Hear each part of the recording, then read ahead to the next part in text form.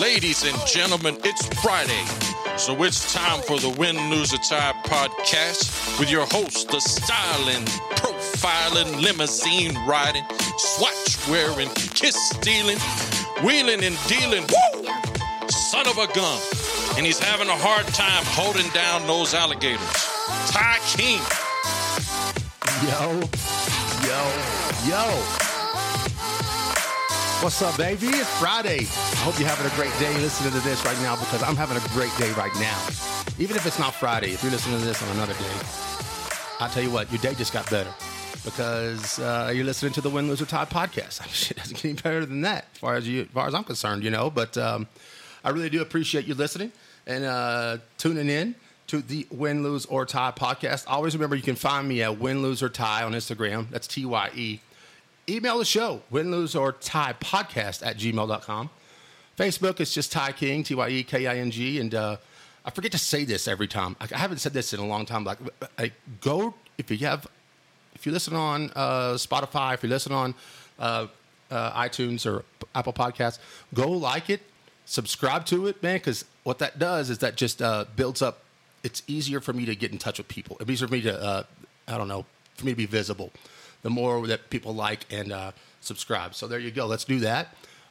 Still a member of LMK. Let Me Know Productions. That's my boys. That's Mark Youngblood and the Pick 4 podcast. And that's Landry Griffith. With having said that with Landry. And maybe I can get them back on the horse one day. I don't know. We'll see. I don't know. But I'll tell you right now, man, my shoulders are my back is hurting a little. I'm carrying the load here, fellas. I'm carrying the load. That's all right. I can do that. That's okay. But, man, just welcome to the show. I got a great show today. I just got a guy that I've just been dying to get in here. And it was funny. We started season 2 a couple of weeks ago. I called it season 2. And I started off with our medical doctor, a surgeon, one of my best friends in the world, Todd Johnson, up in Tulsa. What a fantastic episode. What a great guy. You know what? Honestly, to think about that for me, I've had more personal feedback through text messages and through either emails or whatever on that episode that I've had on, I think, any episode other than maybe Chris level. So, I mean, dude, crazy. Okay, so, and then last week I brought episode 2 of season 2, and it was Manny Romo. And you want to talk about 2 completely opposite type of episodes. I mean, one of them is well thought out. One of them is just, Todd is just, really precise with everything it does. And then Manny is level 1,000 from the beginning to the end. And that's exactly why I love Manny, because he's like that. So you probably you're probably out of breath if you listened to Manny's episode last week. I mean, we really do. And I got so many people that called me who were like, damn, dude, that guy is amazing. He's level like 50,000. He's just rolling. And I'm like, yeah, that's why I wanted him, man. He's amazing. He's just a great dude. So thank you, Manny, for doing that. So go back and listen to that one. But today is episode 3 of season 2. First time back in the Win, Lose, or Tie studio, which is my apartment. And I've been on the road, man. I went to Manny's barbershop. I went to Tulsa, Oklahoma. So welcome back to the episode. But today is my man, is my brother, my friend. He's a creative, and I couldn't wait to get him in here. We've been talking about this for a long time, and we finally have nailed down a time, and that time is now, and that is today. And he's sitting in the chair, and I'm so glad to welcome in Zane Ennis. Welcome to the Win, Lose, or Tie podcast. What's up, man? Hey, man. So excited to be here, man. We've been talking about this for too long. It's like a dream come true. Really so I know. Thanks for having me. Yeah. Really appreciate it. Yep. Pumped. Man, me too. I'm so pumped because, our history is, I remember, you being in school when I was teaching school, and and I taught media, and but it was crazy because I had you for just 1 year, I think. I think that's right. Yeah. Because, man, I said this to Adam when he was in here, Adam Stone. But when you took my class, it was like, oh no, man, I'm teaching the basics, right? I'm teaching the basics of video editing. Like, hey, man, here's how you turn on the camera. Here's how you set it up on a tripod. And when we got to the editing part of the first 6 weeks, I was like, yeah, you know what?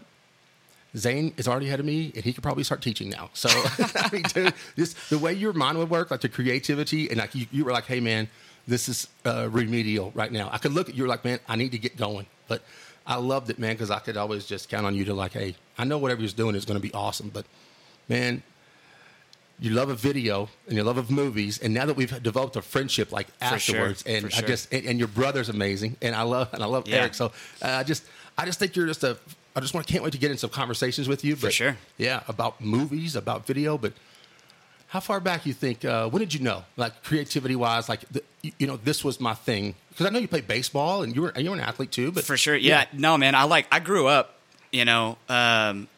My dad was a big sports guy. Mm-hmm. And so, like, I grew up obsessed with baseball from the time I was 2 years old.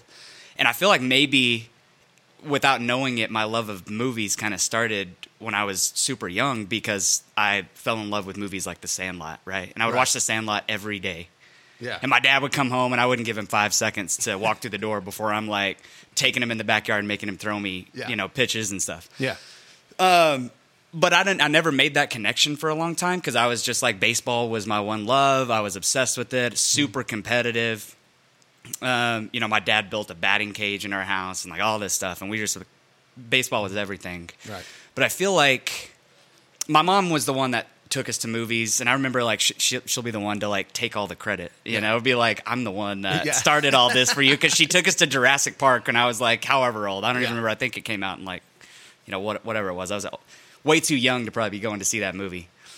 And she'll take all the credit for that. But, growing up, my parents had VHS tapes of Braveheart and Apollo 13 and Dances with Wolves and Titanic and stuff like that. And it's like, I remember watching Braveheart over and over and over again. And that movie, still to this day, is like one of my favorite films of all time. But it's one of the, mine too. Mine too.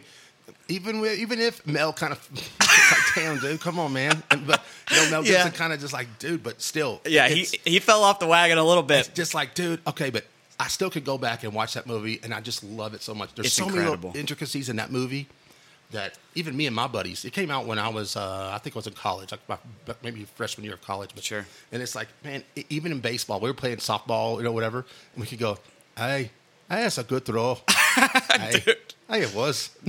I love it, man. Yeah, I love it because that's movie. Just like that was quotes from that movie just became a part of my family's kind of vernacular in a way where it's just like it's my island, it's mine, Ireland, and that was just like a thing growing up, But like looking back, well, first of all, just to nerd out about Braveheart for a second because I could do that.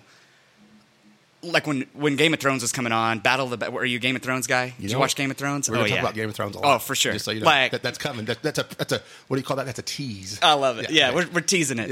Yeah. Not that Game of Thrones. Like I'm a huge Game of Thrones guy. Like Battle of the Bastards. Yeah. Mind blowing stuff. Absolutely. Just as from appreciating it from like what it must take to execute that from a film standpoint. It's mind blowing, right?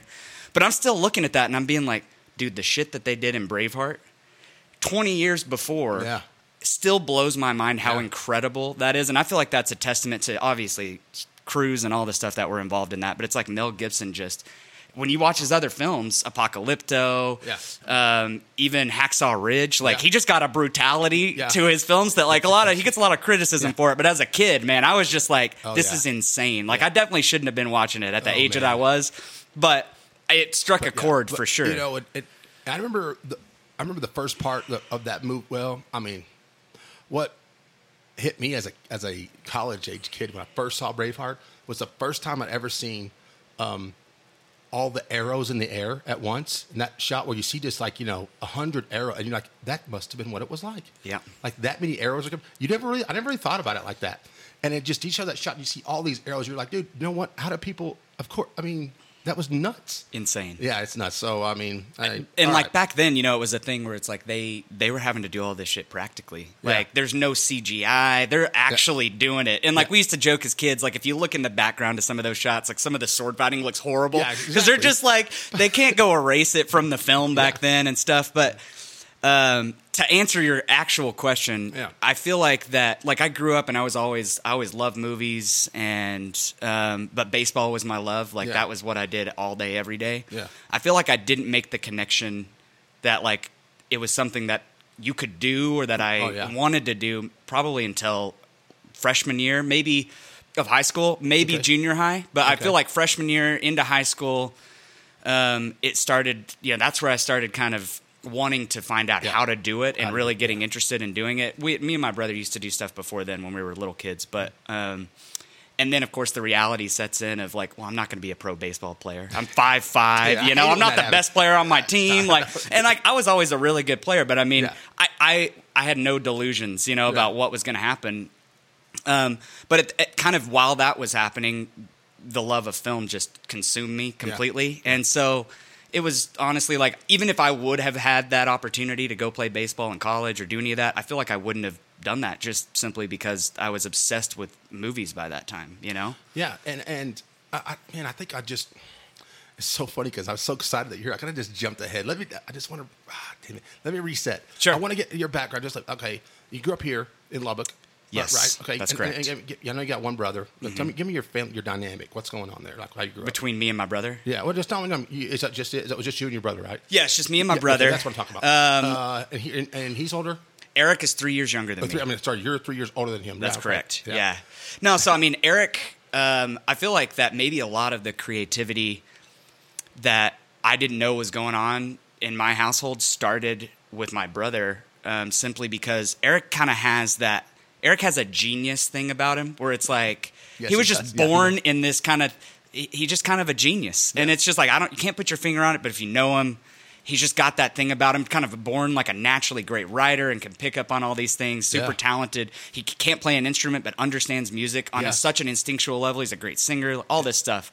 And as a kid, he was tapped into something that my parents definitely knew, and there were questions of like, you know, do we need to like take him to get, you know, something looked at? Like, what's going on? Because he just had this genius thing going on. Yeah. And me and him as kids, we had a dynamic where we would just play around, and my dad had old cameras, and we would shoot with like high-8 cameras, and we were really, really young, and we just had so much fun doing those things. That's a fun way to grow up, man. You got a brother or a sibling that's that close that you can kind of, I mean, you know, be interested in kind of sort of the same, or be involved and do stuff together. Absolutely. That's pretty cool. So I love that. And I'll tell you right now, dude, his Instagram, which I know I'm not on TikTok yet. I got to get there, but dude, he's one of the most entertaining people. When he makes his stuff, I just laugh my ass off, dude. He is so He's got funny, a great sense of humor, man. I feel like he finally found like, because TikTok not my thing either. I'm not on TikTok. Like I appreciate that stuff, and I've obviously it's all over Instagram. The joke is like it's all the people that are seeing the TikToks 2 weeks late on Instagram, you know.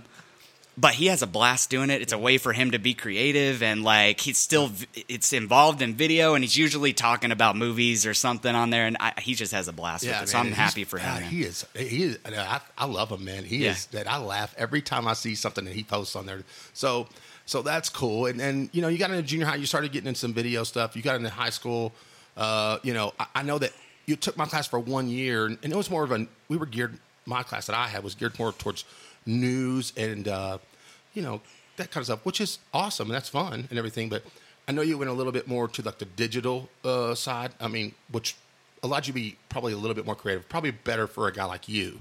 I mean, because if I just tell you, hey, Zane, you're going to anchor the news, or Zane, you're going to go out and do a story on, you know, the FFA out there. I mean, I would love it if you would have stayed in the class and like did that for the next 3 years, but I think that I'd have been holding you back, really. I mean, honestly. I was always more interested in what was going on behind the scenes. Right. You know, I wanted a camera in my hand. I didn't want to, I mean, like we enjoyed being on camera when we were kids because we didn't have actors, right? Like we had to do everything, which honestly is still kind of the case when you're making short films and stuff. But no, I mean, I absolutely loved being behind the camera. And, you know, the thing that I always say is like, I feel like you were a huge catalyst in my life because you just let us go do our thing, you know? And like I think you caught on pretty early that that's what I was interested in. Absolutely. I didn't want to be sitting on camera giving people the news. I wanted to be out shooting the commercials that were in between the news because we made these little commercials and stuff. And that's where I had fun. I got to be creative. And and that was really the most creative part of being in my class was whenever, because I want people to understand, let's see, how can I set this up? You took my class and we were doing the announcements in a newscast form every day. One class would do, you know, and everybody had a position. You would just rotate positions every, you know, week or 2 weeks every time. So there was, you were going to be an anchor that week, or you were going to be the director the next week. You always had a job. I forgot that's how it worked. Yeah. You always had you had a partner, and y'all had a job that to do for that actual newscast.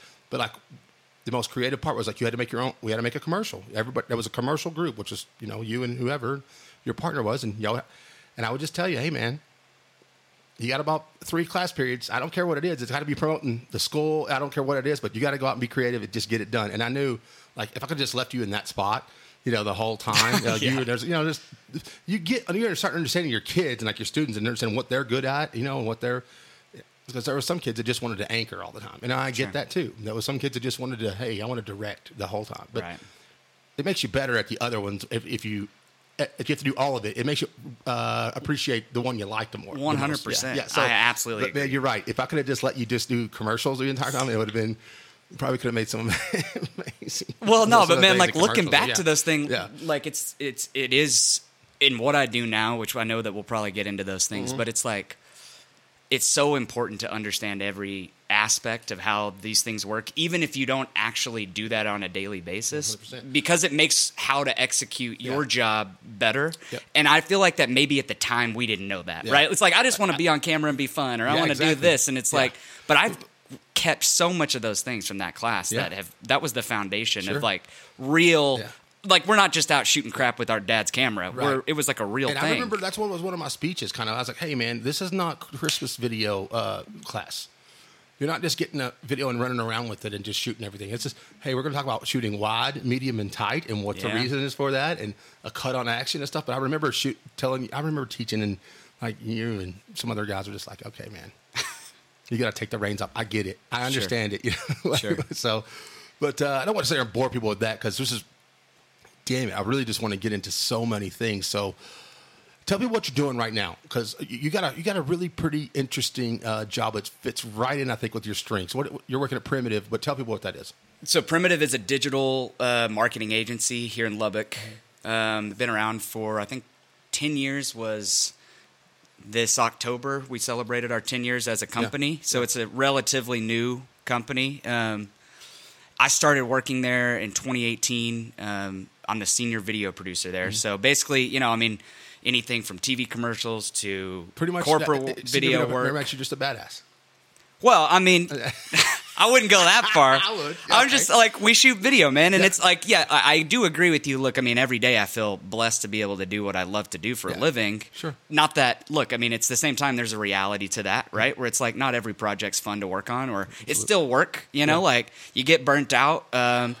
Occasionally those passion projects come along and you maybe work a little harder. Don't tell my boss on those. Yeah. Okay. I won't. But there's listen to this. I just want you to know that he may be able to listen to this. Okay. Just but look, it's been a great ride. Yeah. I honestly did a lot of video work before I started at Primitive, and I told myself I would never work 9 to 5, and I would never have a boss, and I would all these things. And it was one of the best decisions I've ever made, just because I've been able to be very creative, and I've made and get a consistent paycheck. That's nice. Yeah, some seasons there's not a lot of video work coming in. You still get paid, man. You don't have to go out. That's me, man. I've always been like, dude, no, hell no. I got to be my own person. I can't. Nobody needs to hold me back. I got to be creative in my own life. And but whenever it's like, oh man, but you're gonna have to make some money somehow. Okay. Yeah. Freelance, there's pros and cons. Yeah. Anybody that's ever done freelance anything knows that. I did that for 7 years, and it was a grind, and it was a blast, and I've got great memories from doing that. And I got super burnt out, and I realized a lot of things about myself. Like, I'm not interested in the business side of these things to the degree that I needed to be to run a successful business over the course of a long period of time. And, like, it's like sometimes you get in bad habits where I'll just not work for a few days, and that could be dangerous. It's very dangerous. It's a slippery slope once you start doing that, man. Yeah. But I learned a lot from it. Just to finish up on Primitive, man. Sure. It's just I don't businesses just hire you guys to, whatever it may be, a promotional video, an in-house video, a commercial. And I've seen a ton of y'all stuff, man. It is so clean and crisp and professional. Like, you look at that and go, thank you. Damn, Thanks, man. That's pretty impressive. I'm like, Zane did that? No, I'm just playing. Damn, Ty. I know, Ty. No, I'm just kidding. No, we kind of do anything and everything, and that's the beauty of it. And, it's a con, too, because sometimes, you got to work on projects you don't love. But it's been a great ride. Like I said, there's just every day's a new day. You're working on projects. Nothing's the same. Like, you try to build out. When I did freelance, we did this, and of course Primitive has done this as well. But we have video packages that we sell, and I don't think I've ever done one video that has fit directly into one of those packages because it's always, well, we want to do this package, but we want to add that and that and that. And it's like, well, that's kind of 3 different, you know what I mean? So it's, I love that part of it. Something different every day. That is. And you know what? Some people, that's not their thing. And, you know, it's like me, man. I get to this, I'm in a sales job and I love it. I really do. But, you know, there are parameters. I can't go outside. I mean, I'm a pharmaceutical rep. There's FDA guidelines I can't go outside of because, number one, it's illegal, and 2, you lose your job if you do that. So I have to think of things like, okay, can I do a podcast? What can I do to scratch a creative itch that I have that, you know, doesn't pay me any money, but damn, but I think we're on the same lines as far as our how we think as goes, like with the, you know, we have to do something that's absolutely. Yeah, I mean, I just have to let my mind work. Well, I feel like I get dormant, man, and I get down, and I'm like, dude, and that's bad news for a person like a real outgoing, creative person like me. That's bad news for a dude like me. I feel like most creatives feel that way, and even if they have creative jobs, like I'll tell you that, like, I mean, I'm not creatively fulfilled at my job all the time. Right. In fact, it's pretty infrequent that I feel like I still feel like I have so much to give, and that's where you got to find those outlets outside of work, no doubt, to be able to fulfill yourself. If I don't do that, I'm right there with you. I find myself just feeling like down, and I just don't know. Like, it's like I've got to go do something. I've got to express myself. I've got to be around people. I got to keep doing this thing. And so And speaking of that, being around people, I just have to ask about this. This is something I wrote down. Because part of it is I'm so jealous of, okay? And you're not going to know what I'm talking about here in a second, but till I just ask you, like, I know, okay, you love movies. Your brother loves movies. You hang out with people that love movies, or you have a group of friends that just love movies. Every year, since y'all host y'all have an Oscars party, and you and your buddies or your friends, whatever, and y'all are there, and you'll always post Snapchats or, you know, somebody there, and it's like y'all are waiting on bated breath for, like, to announce the winner, and then it's like, you know, I mean, man, and it could be like best the score. It's like sound design or something, and we're freaking out. Yeah, you know? No, sure. But I want to be invited to that damn party. Well, shit, man. So bad. The fact that we've got to clarify that you're making it sound like it's this, like, epic thing. It's like 3 of us, like, in a room just drinking beer, watching the Oscars. It really is. So, yeah, you're exactly right. Yeah. It's like 3 people, 4 people, but it's dark, and there's this big screen, and you are just like, and the winner is, and then you can hear people saying, like, you know, Dune, it's gonna be Dune, you know, or something, you know, or Parasite's gonna, and then they announce it, and you can, I love it, man. I'm just so jealous of it, man. Well, we've had some bigger ones in the past. The majority of it's like 4 of us nerds in a room drinking beer, you know, extremely opinionated, huge cinephiles that are just like, I think that we're probably in agreement, you know, like, just like a lot of people, that the Oscars their award shows are what they are. Yeah. You know, it's a reason for us to get excited about movies, even if 90% of the time we don't agree with the nominations or the winners, or like they don't really matter at all anyway. Yeah. But it's so, like, you know, I know that you're a fan of Parasite. Like, it's so fun to see movies like that truly deserve to win, that we're really rooting for, because it's a foreign language film by a director that we've respected for years and years, and win the first Best Picture Oscar for a foreign language film ever in the history of the Academy Awards. Like, that means something to us that follow films over the course of our whole lives and are really passionate about it. Those are the times where it's like the Oscars actually got it right for once. They did. You know what I mean? Man, I could agree more. But, okay, this is where it's tough for me as a podcaster. I want to keep talking about Parasite, so we're going, but just back up real quick. Just sure. For people that know what, you know, I don't think everybody knows what a cinephile is. Okay. So just to give you a definition of that, so people know. A cinephile is just a big movie nerd, just somebody that is that loves films. Yeah. And it's just a nerdy word to say you love movies. Yeah. Okay, good. I wanted to make sure that, so my Instagram name is Cinephile with an F. Yeah. And that's actually a cinematic document. So like a film reel or a clapboard or something like that, as opposed to a PH, which means I am a cinephile. Right, I got you. And people get confused by that thing. But it just means you're a movie nerd, essentially. Right, yeah. and that's exactly what it is. So to come back up to Parasite real quick. Sure. Man, That movie, and I'm telling you, people, if you've never seen it, if you're just like, oh my God, what are they talking about? Parasite. Yeah, it was a foreign film, and I wasn't too excited about that, man. I'm a slow reader, despite my mom being a reading teacher forever. Right. I mean, I'm a slow reader. I really am. But man, it takes you about 5 minutes in that movie to be. If you don't like subtitles, it takes you about 5 minutes to get unfrustrated with that movie. Absolutely. And then you're like, oh my God, this is amazing. And it's one of the best movies I've ever seen. It's masterpiece. 100%. Absolutely. Yeah. And Bong Joon-ho, who's the director of Parasite, he's made some English language films. I know you're a fan of Snowpiercer. Oh. So good. This dude is just on another level, bro. Some people trash the movie Snowpiercer. Yeah, well, no, man. And I'm like, dude, I freaking loved it. Snowpiercer's incredible, and I'll debate anybody about Snowpiercer being a great film. Oh, gosh. But thank you for bringing that up. Yeah, and so like I think that one of the things that I thought was one of the most memorable aspects of Bong Joon-ho, not only winning Best Director and Parasite winning Best Picture that year, is in his acceptance speech. He's talking about the biggest thing, and I'm going to brutalize this, of course, because I can't remember it being word for word. But he's talking about the 1-inch barrier at the bottom of the screen where subtitles are, and that is what's holding so many people back from experiencing, honestly, and I completely agree with this, some of the greatest films ever made are foreign language films, but people have such a stigma around, I'm going to have to read it, right? But like you said, it takes 5 minutes. You don't even think about reading anymore, and then you're so absorbed in the film story, that you don't even think about it. Oh yeah, I know it. I completely agree with you. And even like now, like I find myself turning the subtitles on for a lot of. Now with Game of Thrones, I had to. Well, yeah, you can't understand them because anyway. It's like, dude, I mean, the names alone. Who are you talking about? Yeah. Who was that you said?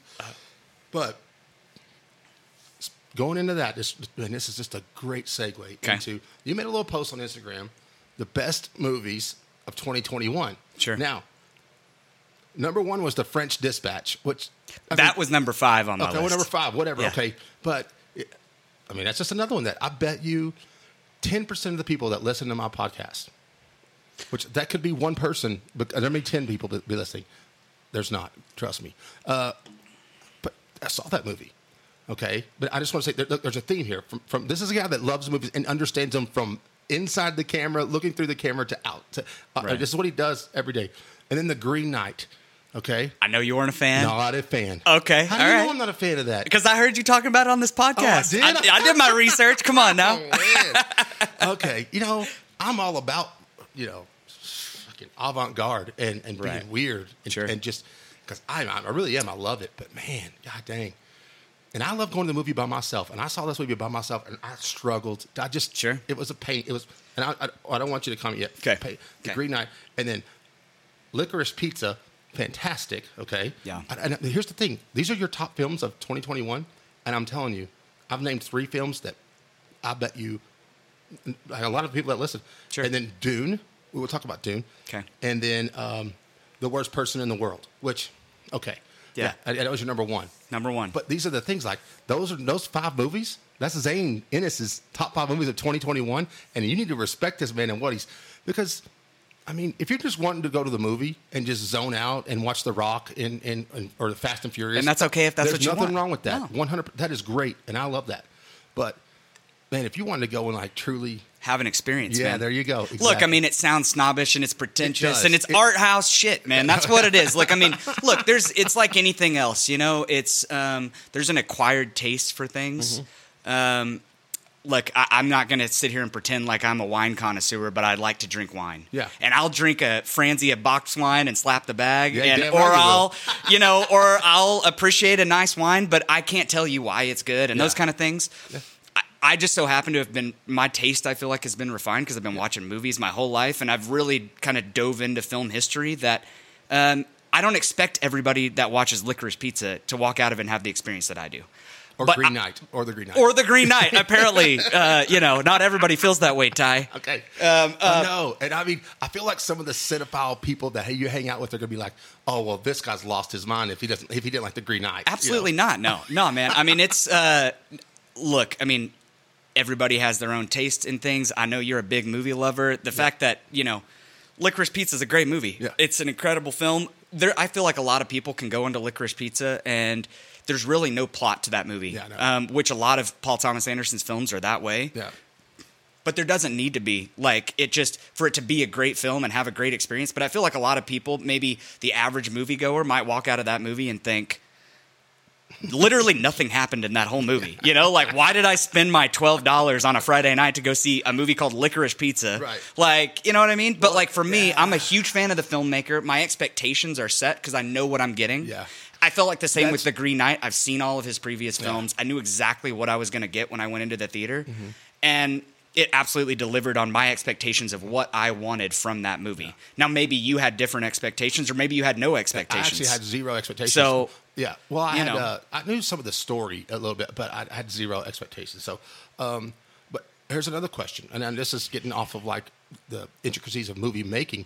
Let's talk about the movie going experience. You're a fan of the Alamo theaters. Love them. Okay. Well, and I do too. They're great. Sure. But why would you rather go to Alamo? Just give me the pros and cons of, let's say, just going to Premiere or what do you call them? The bigger ones. The Cinemark theaters. Cinemark theaters or whatever. Yeah. Why do you have to go to Alamo? Just give me the reason why. Well, I mean, first of all, there's a nostalgic connection there. I went so obviously Alamo Drafthouse started in Austin, Texas. Mm-hmm. My cousin lived there. We used to go visit her, and we're big movie people. We'd go see movies at the Alamo Drafthouse in Austin.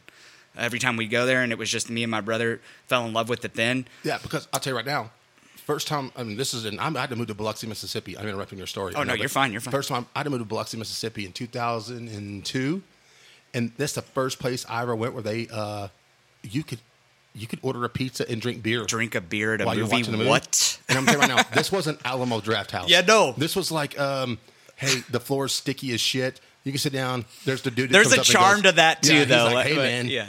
Do you need something? And I'm like, because it's about to start kind of deal. And I was like, this is the craziest thing I've ever been to. And there was an experience to that. Like, if I could have done that when I was a kid, that would have been crazy. I mean, not drinking the beer part, but yeah, you know what I mean? For sure. I mean, look, that was the big selling point. Yeah. I feel like it's the alchemy of Alamo Drafthouse is... Listen to that. I know. Ooh. The alchemy of Alamo Drafthouse. We're getting deep.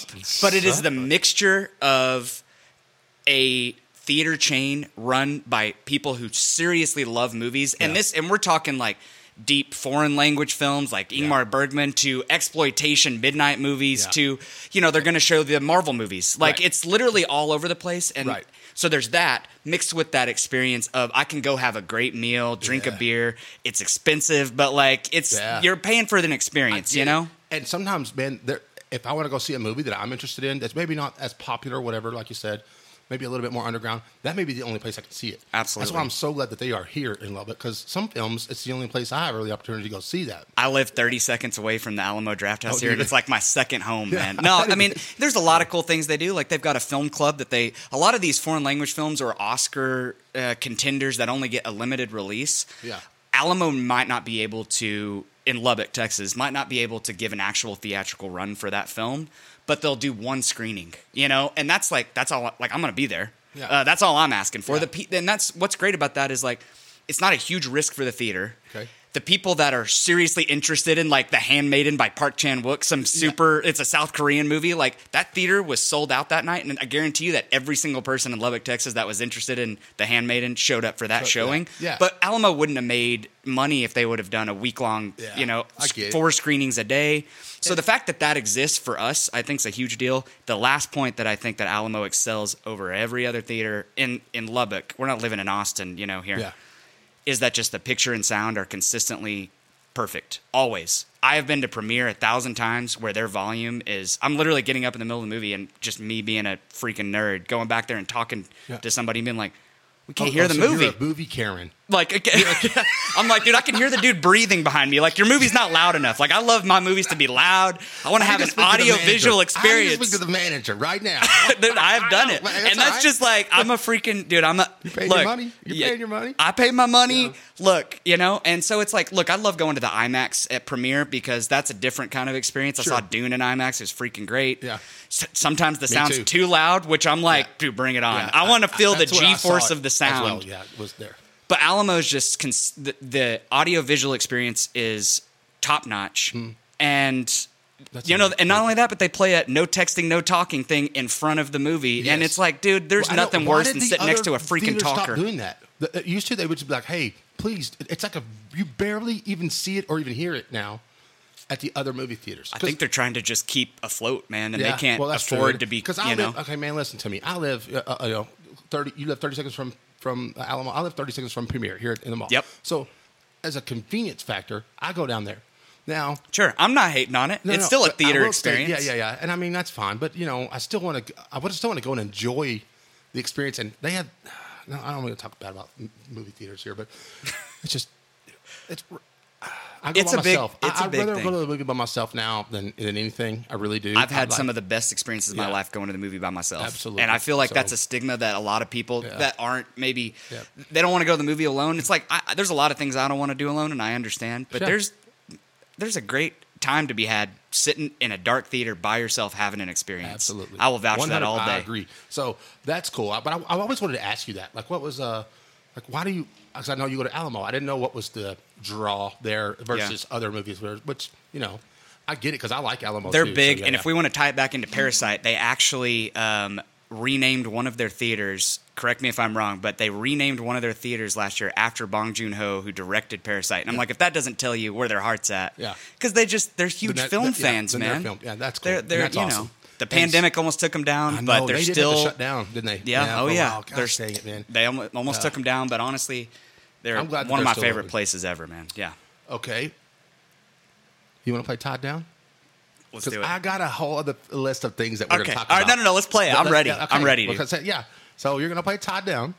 For the folks listening at home or in your car or wherever, in jail.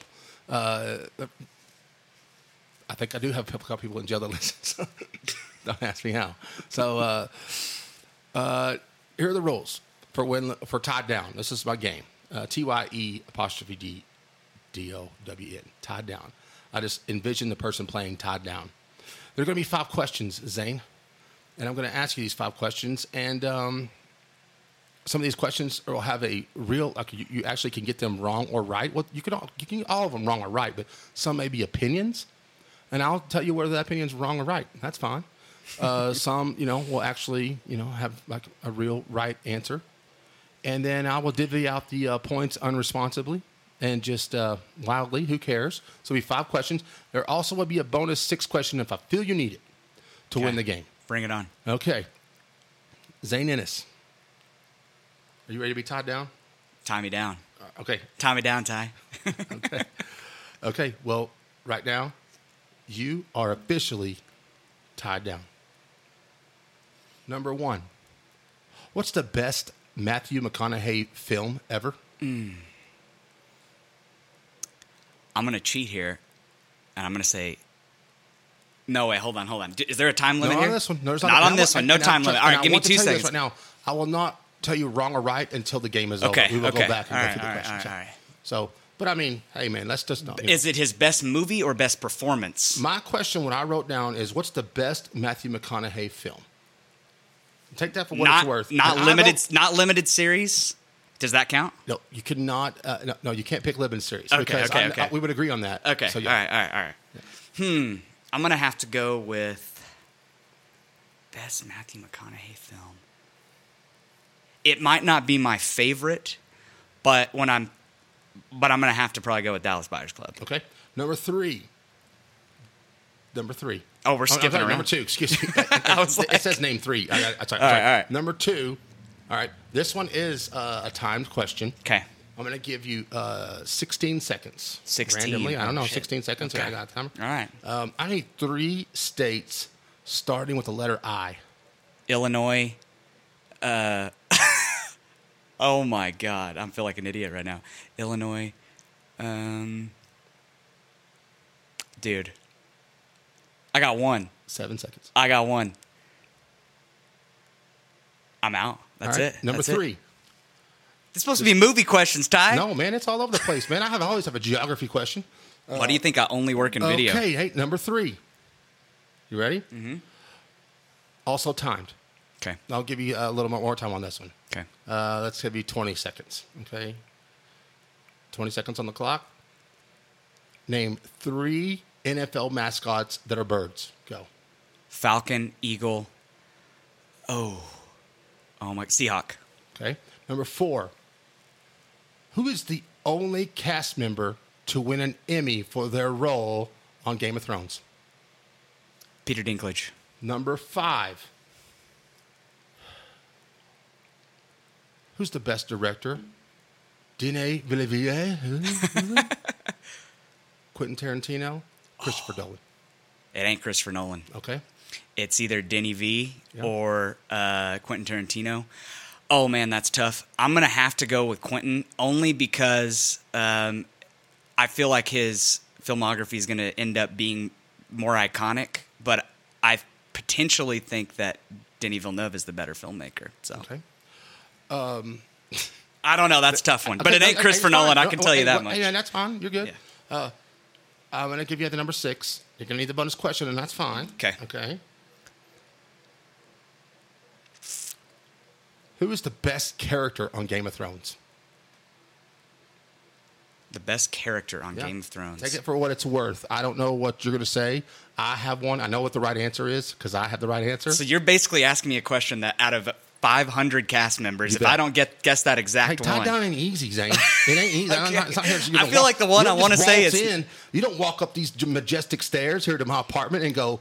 I'm just going to walk in and slay this tied down game. I'm going to get this wrong, but I don't know if this is my favorite actual character, but this is definitely coming out of left field. Okay. You're not expecting this. Okay. That I think some of the best parts of the show and where maybe the show went a little wrong is that it didn't invest in more moments like this were with Melisandre. Oh, God. Because Melisandre's moments, man, were the high fantasy moments of that show, I think were at its peak when Melisandre was in the mix. Okay. She's not my favorite character, but she's one of the best. You're officially untied.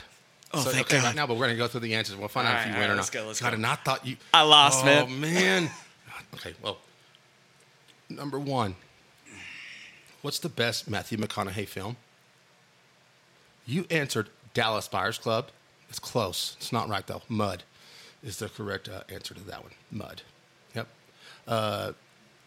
You want to... Jeff Nichols is my favorite director. Hey, man, he's a great filmmaker. But see, I would sit there and say that Take Shelter and... Take Shelter for sure is a better film than Mud, but I appreciate Mud. I like it. Okay. Reese Witherspoon, though. Come on. Man, come on, man. Name 3 states starting with I. That was number 2. You named Illinois. What are some other states? I said name 3, which I needed 3 of the 4. There's only 4, but you could go on with that sounds Idaho, like a lot to. Oh my God. Indiana, and I want to give a big shout out right now, because listen, I was in a hotel about 2 months ago. Because I have to travel a lot right now in Las Cruces, New Mexico. I'm at the bar doing an expense report, just doing my thing, and a dude sits down next to me, man, and we're just having chat, man, having a good time. We start talking about this podcast, man, and he's from Iowa. Oh, and that is my. I should have known that, man. I was a huge Slipknot fan when I was growing up. I should have known that. They're from Iowa. Come on, come on, man. That's terrible. Come on, man. That's terrible. All right, so you missed out on that. I said name 3 NFL mascots that are birds. You got that correct. You read off with Eagles, I think, was first. Yeah. And then you said Falcons and Seahawks. Falcons and Seahawks. You could have gone with Ravens or Cardinals. So there you go. But we got 3. But you did. You got all right, it. I got Absolutely. 1 point right now. I said number 4. This is actual right. See, you see those? The 2, 3, and 4 have real answers. Sure. So yep. And 4 I said, who's the only cast member to win an Emmy for their role? You said Peter Dinklage. That's correct. Yeah. For Tyrion Lannister. Yeah. Okay. I would argue that maybe some people should have won roles in that. Absolutely. Rather than Peter Dinklage. But that's 100%. Okay. I said, who's the best director out of the French guy that directed Dune, which I just butcher his name. So yeah. We just call him Denny V. Denny V. It's Denny Villeneuve. We call him Denny V, man, like we know him. And you went with Quentin Tarantino, excuse me, and that is correct. I did write that down. Hey, let's go. 100, yes, absolutely. Okay. And I think his movies have gotten better. I agree. I just had a binge. So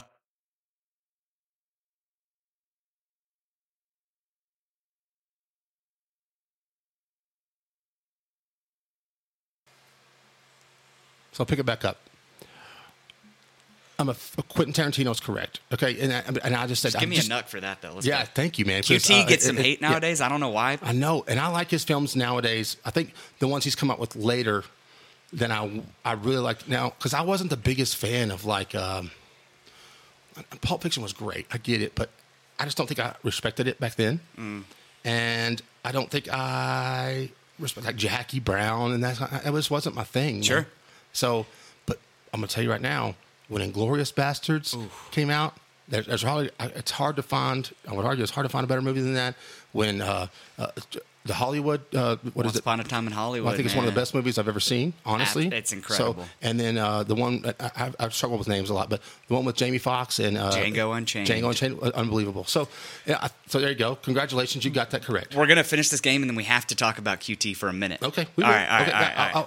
We'll talk about that. Also, the bonus question I gave you was the best character on Game.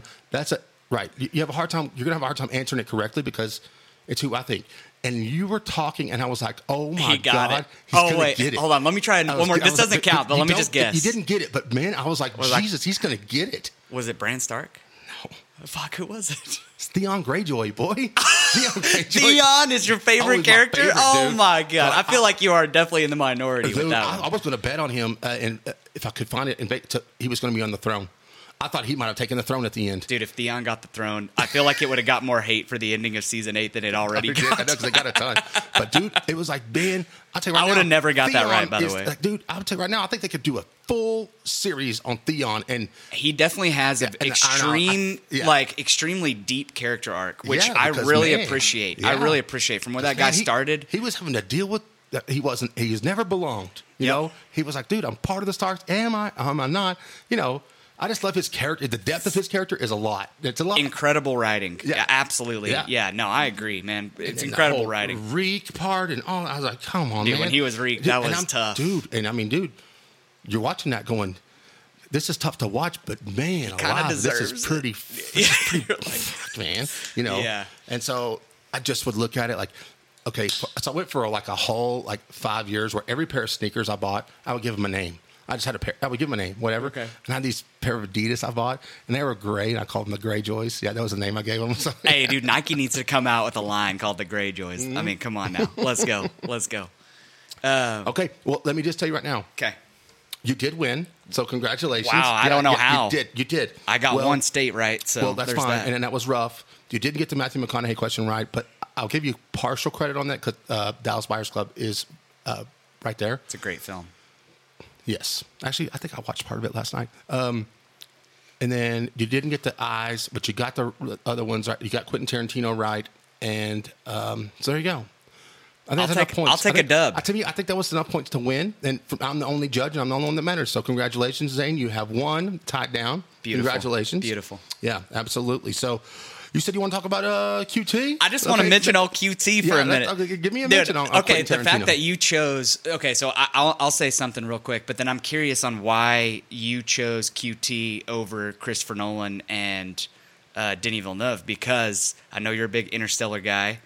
So let's, for a second, growing up, Pulp Fiction was one of those, which it was for everybody at the time. Yeah. Maybe not you at the time, but it was right in the heat of the pop culture, and I mean, it changed the way people it was when I was in high school or right then. It was I was the target audience for that movie, and I just don't think I was ready for it. That's what I'm telling you. I just don't think I was ready for it. And I see. By the time I saw it, it came out when I was 3, so it was 94, I believe, or maybe 90. It came out in 94. It won the Palme d'Or at Cannes Film Festival, which is insane to think that a Quentin Tarantino movie would win at the biggest foreign language film festival on the face of the earth.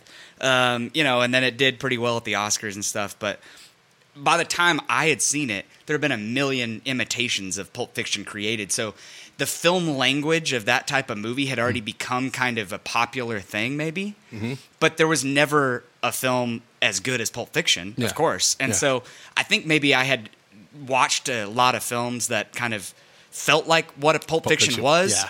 And then I saw Pulp Fiction, and it just blew my mind. And I grew up with a poster on my wall. Yeah. Whenever, this was my senior year in high school, you're talking about. And I mean, when I watched it, I was like, oh, man, I'm just like, what's happening? I was like, this is crazy shit, though. There's a lot of craziness going on in this movie, but I'm not sure I'm really understanding, digesting kind of what was going on. And I left, and I'm one of those, back then, I was a guy that left that going, Samuel L. Jackson is bad, dude. I love that guy. Hell yeah. And not thinking like, that was an amazing movie. You know what I'm saying? Sure. I'm just like, anybody that has a wallet that says "bad motherfucker" on exactly. it, I'm the guy that walked out and was like Royale with cheese. I wasn't. Hell yeah. I didn't grab the whole thing. See, I was part of the whole what's in the briefcase. Yeah, I was like mind blown and So- like freaking out about that. So I'm glad you brought that up because it's just me, man. Being, I didn't come around till later. So being 17 years old, watching that movie, I wasn't ready for that. You know what I mean? I get it. Just wasn't ready. I don't feel like the world was ready for it. No, like probably not. it just changed film. It seriously What changed about- the film so- landscape. Well, so QT, are you finishing that thought? What was that thought you had on QT? Well, no, I mean, I just like you're talking about Once Upon a Time in Hollywood, Yeah. and as like a fan, like I saw Pulp Fiction growing up, and it really kind of informed my like how I want to make movies. Like every kid at that time that had a video camera wanted to make Pulp Fiction. Me and my brother wrote a screenplay that not until like 4 years after that I reread that we basically just rewrote Pulp Fiction. Like we didn't know we were writing it, you know? We wrote a script it was like a 60-page script, and it was Pulp Fiction, because we were so obsessed with Quentin Tarantino. Yeah.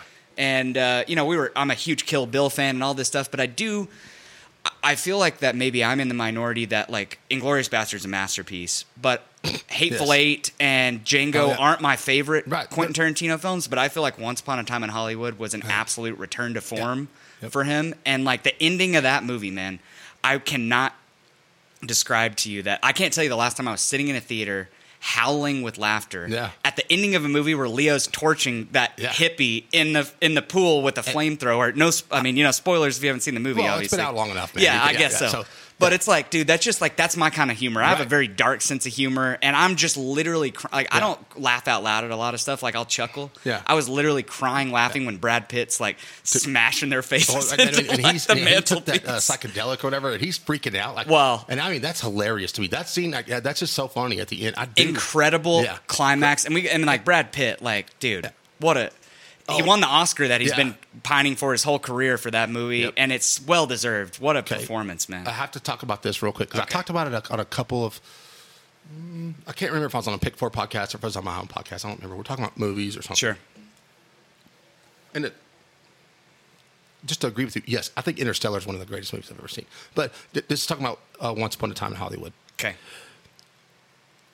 Now, I consider myself a thespian. I've been in 2 short films. I know what's going on. Yeah, Absolutely. Yeah, proud of them. But I said that facetiously. I've been in 2 short films. That's not facetious, but yeah, okay.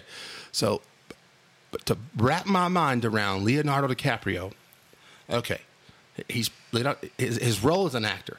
The role in the movie is an actor. He's playing an actor. Yeah, Yeah. Now the Western movie scene. Oh my where god. he is having to. He's an actor, but he has to get in the mind of an actor playing a character in a movie. And I mean, dude, that's like so. It's Inception. If we're not going to reference Christopher Nolan here, dude. it is. I'm like, for me to, as I've done those short films, or I mean, Sure. dude, I mean, man, I'm looking at the. He's one of the best, man, dude, for a I can't reason. believe he's doing that, and they would like yell cut in the movie, and then he goes back to his character. Absolutely. That's just, it's nearly like, fuck, man, that's too much for me. I'm like, dude, that's amazing, dude. Talking about that scene, there's a moment in that exact moment in the film is something that I've never seen done in a movie before, because he's on the set of this TV show that he's starring in the film. Like he's an actor, he's starring in a TV show. Yes. He's playing the villain in the TV show, and he is.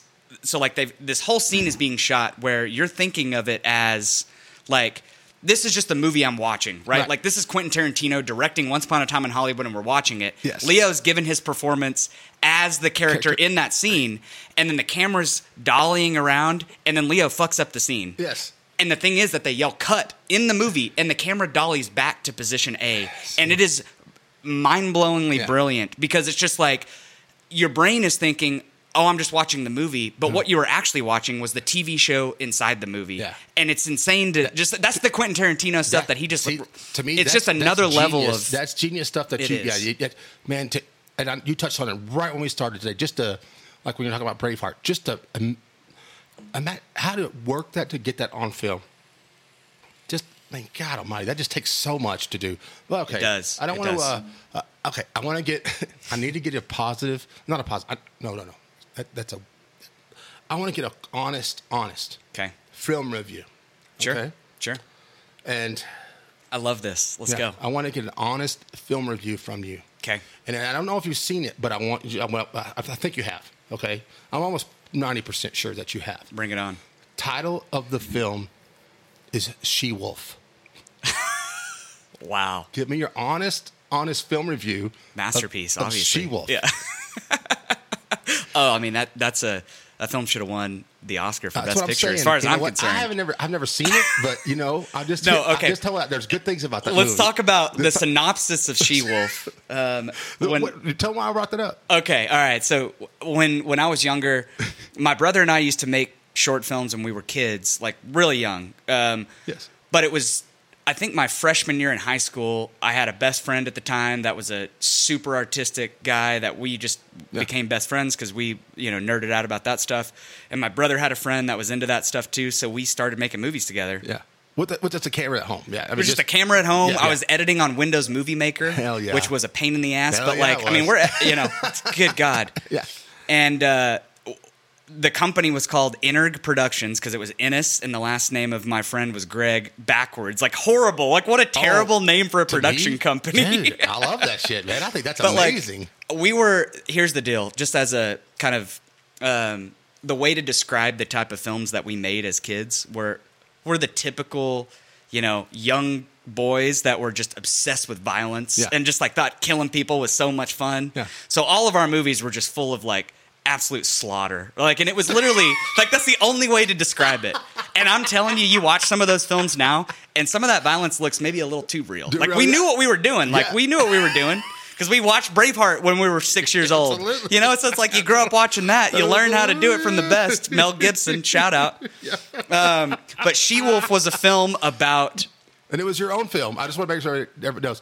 She-Wolf is a film that you and your brother made. That's correct. A film that I made with my brother and a good friend of mine. Man. I had to do a little All research. right. I love it. She-Wolf just came out of nowhere. I was expecting like 2001: A Space Odyssey or something over here. No, man, no. I'm going straight to the real stuff. So She-Wolf was about three brothers, and one of the brothers gets murdered by the she-wolf, which is like this creature of the forest. And so the other two brothers set out to avenge their brother's death and hunt down the she-wolf. And it's ridiculous. Okay. I mean, the she-wolf in the film actually was like my brother with a Halloween wolf mask on and whitey-tidies. And we're literally, my mom's out there helping us do this.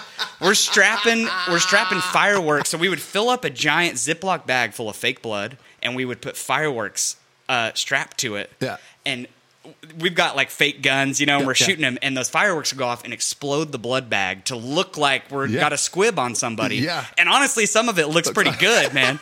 And there's a funny story about, it wasn't She-Wolf, it was another film that we're shooting. So most of this stuff we'd be doing in the backyard, whatever. One day, we're shooting in the front yard, and it's just a bloodbath. And my mom's out there having a blast with us and taking photos. And my dad pulls up home from work and is just pissed because he's just like, we cannot kill people in the front yard. Yeah. Like that's a family story that they love to tell, and we're just soaked in blood, and like the neighbors are out in the yard looking at us and stuff, and it's like, man, I mean, I feel like that. Well, okay, part of my research that I did, a little deep dive, and sure. I dug up a quote from your mom, and it said, if you're going to kill each other, do it in the backyard. That's what it was, man. That's it, man. That's it. I mean, it's just... That if that doesn't tell you the support, though, that my family, it's like they were always just like, we know you're making some, like at the time, probably they're like, I don't know what got wrong with these kids. What did we do wrong? Because they're just over here like, we're not over here making like Shakespeare in Love. We're making like, no, man. Like Absolutely. Hostile this or, isn't Good Will Hunting here. This is not good. It's not philosophically, it's not going to stimulate your brain. It's pure exploitation violence, man. But no, we had so much fun, and it was just like looking back, like I love it. I learned how to cut films, Yeah. editing. Terrible Windows Movie Maker. So tough. But it would crash every 20 minutes, and you'd have to start over. Finished product. Dude, I edited a 40-minute short film in Windows Movie Maker, and that thing probably crashed 5-6 times, and we had to start over, and it was like insane. But we got it done. It's terrible, of course, but we we had so much fun doing it, and it was just I look back on doing that, and it's just like there was no reason. Like our audience was just like to show my mom and dad. Yeah. Like, and that was enough for me. And I remember showing my mom and dad the first film that we made called Humburger, and it was about a guy who ran a burger joint. Say it again. It's called Humburger, and it's about a guy who ran a burger joint, and he would kill his patrons and make burgers out of them. And my parents were... Yeah, that shit needs to go in the backyard, Zane. That needs to be done in the backyard. But it was just like, it was a horror movie, man. It was a horror movie. And we had so much fun making it. And I remember like being nervous to show my parents. And my mom cried when she watched it because she was just so proud. Yeah, she was just like, y'all just made a movie. Yeah. And like, they were my audience growing up. And it was just like, when I saw that reaction, I was like, we can do this, you know? And we just, like, they were disturbing little horror movies, but...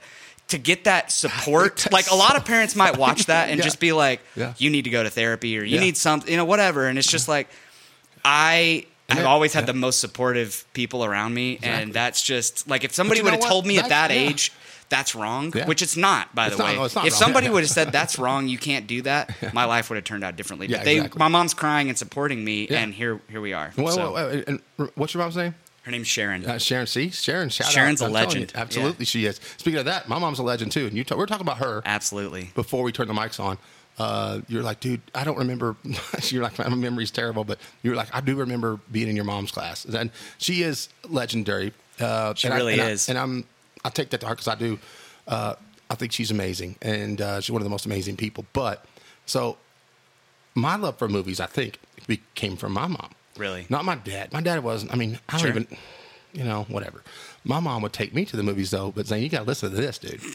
She would, during the summertime, I mean, I'm talking like as early as like 6 or 7 years old. And she hates it when I tell this story, but it's real. It's true.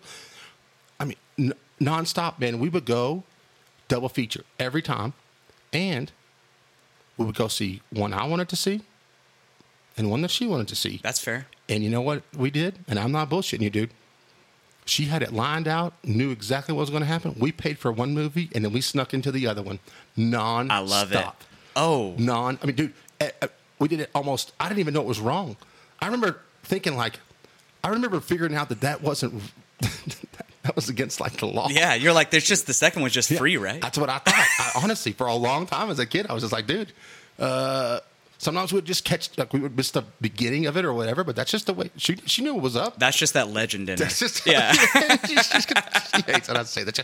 Well, movies were just expensive back then. And I'm telling you right now, my mom was 45 years old the first time I ever heard her walk up to the front of a movie theater and go, I need 2 tickets, 1 child, and 1 senior citizen. And I was like, my mom's been doing senior citizen ticket, adult, whatever that is, since she was like 40. Good for her. Hell yeah. Just like, do what you got to do to get in the theater. I love it. Man. That's beautiful. She always loved movies, man. And we would always watch movies together growing up. Your mom's the best. Yeah, she's fantastic. Absolutely. She really what's crazy is that I love like watching Game of Thrones with her. She loved Game of Thrones. Oh, man. I bet that was a trip. And I'm going to tell you right now, it was a short period of time in my life where I was living at home. And I had to, because, I mean, I was, you know, I was in the middle of a crisis. We've all been there. But you know what? Sunday, Game of Thrones come on, and she'd be like, we would just DVR it. I just let it, man, because, you know, there'd be the most worst, like, sex scenes or this. And she would just be going, fast forward. Why do they have to do that? Why do they have to put that in there? And I was like, Mom, it's Game of Thrones. I was like, shut up. I'm trying to watch this. Well, I just don't get it. But then, you know what, man? I feel like we're in the middle of the last season. And I took a Snapchat of her. I don't remember. I have it saved somewhere. But she goes, I go, Mom, what's going to happen in Game of Thrones? What's going to be the finale? Dude, and damn it, dude. She nearly called it. Like, I love it. I mean, I was like, damn, Mom. I mean. Dude, honestly, I think I remember back when Game of Thrones was on, seeing your Snapchats of your mom watching it. I honestly, I think I did, dude. It was crazy. That's insane, man. If Game of Thrones didn't reach, a total wide audience, like that proves it. Absolutely, right there. Man. I was there watching. She's like, yeah. Like riveted on the edge of her seat. Absolutely. That's beautiful. Dude, it was so funny, man. That's beautiful. But I love it because she gets it. You know, she gets like the, you know, I mean, there's a lady that loved reading, and she could teach symbolism, and so I knew about these, you know, these literary things, you know, that would come through in movies. Sure. My mom was an English teacher too. Yeah. I mean, there you go. You get it from them, man. It's like I'm the same way as you. It's like my dad was a sports guy. My mom was an English teacher, and then where do you think the creativity comes from? You bet. You know what I mean? Yep. You bet. That's me too. And so to transition into a movie that we could talk about that you love, I was a small child, not a small, like a young, I would say, I don't know, 7, 8, 9, 10, somewhere in that area. Sure. And Mom took me, and I couldn't wait to go see it. Mom took me to see Dune. Oh, the Yes. Lynch version. Yes. Yeah. And Zane, I'm going to tell you right now, I have never been more disappointed in my entire life. I was so effing mad. Yeah. And I was like, I don't even understand anything that happened. I have some action figures already that I got before even Dune came out, man. And I didn't even know. It was so over my head, of course. As Not kid, a great film. No. I was so pissed, dude. I was Yeah. so pissed off at it. Yeah. But that's legendary that you saw that in theaters, though. Yes. Like, with my that's mom. Mom was crazy. like that. I couldn't wait to see it. That's mind-blowing that your mom was like, we're going to see Dune. I'm Like, dude, that's we're going to- so hell yeah. dope. I mean, the idea of you guys going to see a David Lynch film in theaters blows my mind, because obviously that dude's like, you know, the king of avant-garde surrealism that is kind of broken through to some form of mainstream. Right. And that's just mind-blowing that you guys were there. So I told you earlier, I was like, when I saw Pulp Fiction, you know, I told myself I wasn't ready for that. Sure. As an 8-year-old kid, I wasn't ready for Dune. I don't know if there's Obviously, I don't anything think that it can is. prepare you to watch David Lynch's Dune, because it's just not a good movie. Yeah. Look, I mean, there's parts of it. Like, I'm a Dune fanatic. I've read the book. Now, I'm not like a huge Dune nerd. Like, there are people out there, kind of like Star Wars nerds, that know every detail of the universe. But I've read the book and stuff like that, and I've seen the Lynch version. Yeah. And Oh my gosh, man. it's not a good movie. And- No, not a good adaptation. You know what? And like I said, we always did a double feature, right, Mom and I? And Sure. I think, man, I'm like, what is paired with Dune that day? I think it was Yentl with Barbara Streisand. That's dude. incredible. And I can tell you right now, I think I was so upset about Dune that, I mean, I was like, man, Yentl was better. And Yentl's Absolutely. as a 7 or 8 year old, Yentl's, I wouldn't watch that now. There's no way, man. Sure. It's just it's about a girl that wants to be a boy she's going to be a Jewish. It's Barbara Streisand, man. Yeah. I mean, dude, I don't even do Barbara Yeah. Streisand now. No. I mean, come on, man. Yeah, So, I feel you. Dude, it was just, I couldn't believe that day, man. It was terrible. That's an epic memory, though. I'm telling you. And Yeah. like, dude, there's so much, like, the history of David Lynch's Dune is like just a crazy film history moment, and it's one of those cautionary tales. Yeah. You know, where it's like the irony is that Star Wars, so much out of Star Wars was born out of Frank Herbert's Dune. Yeah. And then Star Wars the movie Star Wars came out, and then Dune came out, and I think a lot of people were like, "Oh, it's going to be Star But Wars." that's me. Where the 'Cause irony I is that still it's am the big Star Wars nerd. Yep, I'm still. yeah. I mean, as a kid, you couldn't even. I mean, dude, I couldn't stop thinking about Star Wars. So I Sure. guess I had some of that. That's a great correlation. 'Cause People are expecting I think Star that's Wars. exactly what I was thinking. and it's not at all. Right. It's the antithesis to Star Yeah. Wars in some way. Yeah. I haven't liked Sting since then. I haven't liked any of his music. Hey man, but or you gotta anything. appreciate like the diaper he's wearing It throughout was the whole fucking terrible, movie. man. I was like, come on, dude. I mean, Yeah. I was like, I don't even care. I hated him. But fast forward to the new Dune, Sure. and we spoke about it earlier. We saw it in IMAX. Yes. Or not together, but both of us. Yeah. And it's one of those movies I really think that you need to see it like that. The whole thing that Denis Villeneuve got so much controversy over was he said that it was like watching Jaws on your phone in a bathtub compared to watching it on the big screen. Yep. And I think there's just some films that deserve to be seen on the biggest possible screen. Yeah. I understand the Netflix and chill. I'm all about it. I Me like too. sitting in my chair and watching TV. There's nothing wrong with that. But you cannot replicate that experience on a Damn, dude, massive you're speaking screen. what I'm trying to say, man. I just feel like The if sound- you watched it on your iPad or even on your TV at home, you didn't see the same thing I saw. It's not the same film. It's not Yeah. the same experience. And like Hans Zimmer's score for that film, Yeah. if it's not blaring in Yeah. surround sound in IMAX, that is not the way that soundtrack is meant to be heard. And I mean, I'll argue anybody to the death to that. Like, absolutely. I understand. Like, a buddy of mine watched it on a plane on his phone, and it just hurts me. Like, I'm glad that he watched it because Yeah. he's not somebody that would typically watch a movie like that. So at least he saw it. But there's no way to have that emotional, like, overwhelming experience when the soundtrack is blaring and the vocals in the soundtrack are coming through and the visuals of that film. I'm feeling it in my body because my body's literally shaking Yeah. from being in IMAX. There's nothing Man. like it. It's like a concert versus watching a YouTube video of somebody playing live music. I completely agree with you, man. And it was it was damn near like overwhelming at times. Like Absolutely. The visual of it when I watched it. A lot. I got the same way, but I didn't see it in the movie. But I saw the what was the Denzel that it was all black and white Shakespeare one. Macbeth. I just watched that. I mean, a while back, but Yeah. I was overwhelmed with like the visuals. overwhelmed. Yeah, That's not the right word, but I was in awe of the visuals. But in Dune, man, and I was like, dude, there's no way you can do that on an iPad or No. whatever, a TV at home. I just don't think so. You So, can't do it. You yep. can't do it. I mean, that Agree guy with you. is. Agree with you. It's going to be very interesting to watch. If you're not familiar with Denis Villeneuve's films, Mm-hmm. it's like this dude has.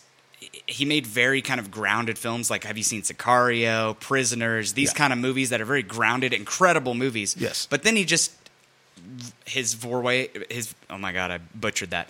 Yeah. His foray into sci-fi was with Arrival, which I think is one of the greatest science fiction films of the past decade, or even longer than that. Then he followed it up with Blade Runner 2049, and then Dune, and he's just been on a trek that he's creating sci-fi films that honestly I think are going to stand the test of time and be up there with when people are making lists 30, 40 years from now. Dune, Blade Runner 2049, and Arrival are going to be on the top sci-fi films potentially of all time, and he's just been on a track. His path has just been mind-blowing. This guy's just killing it. He does. Yeah, those are some good movies, man. And man, you got me started on Ryan the Denis Gosling and Villeneuve Blade, train. dude. I mean, I'm like, dude. Come That's on. one of those things where you're talking about Leo. A musical. I mean, La La Land. I just wasn't my favorite, but I agree. But man, and I kind of pigeonhole him sometimes into some characters or whatever. But man, damn, dude, he got me out of that. He got out of that pigeonhole real quick on Blade Runner was. It's one of those movies like you're talking about Yeah. where it's visually, which is kind of Denis Villeneuve's signature at this point. They're so visually stunning Yeah. that they need to be seen like on the biggest screen possible because they're overwhelmingly beautiful to watch. Let me ask you this: know? What was one of the most disappointing movies that you were looking forward to coming out, and that you were just completely like, this is? You walked out of it thinking, "Damn it, not what I wanted." I mean, I feel like that happens a lot, Yeah. only because we're such big movie nerds, me and my brother and my friends, and we overhype. Like, it's one of those situations where it's like, oh, Alfonso Cuarón or Guillermo del Toro or whoever it is making a new film. You hear about it before they even start casting the thing. So you're anticipating it for 3 years. And I feel like that's a lot of weight to put on a filmmaker. I understand that from the person that creates. Like, imagine somebody that's sitting there for 3 years being like, it's going to be the greatest thing ever made. And then it's not the greatest thing ever made.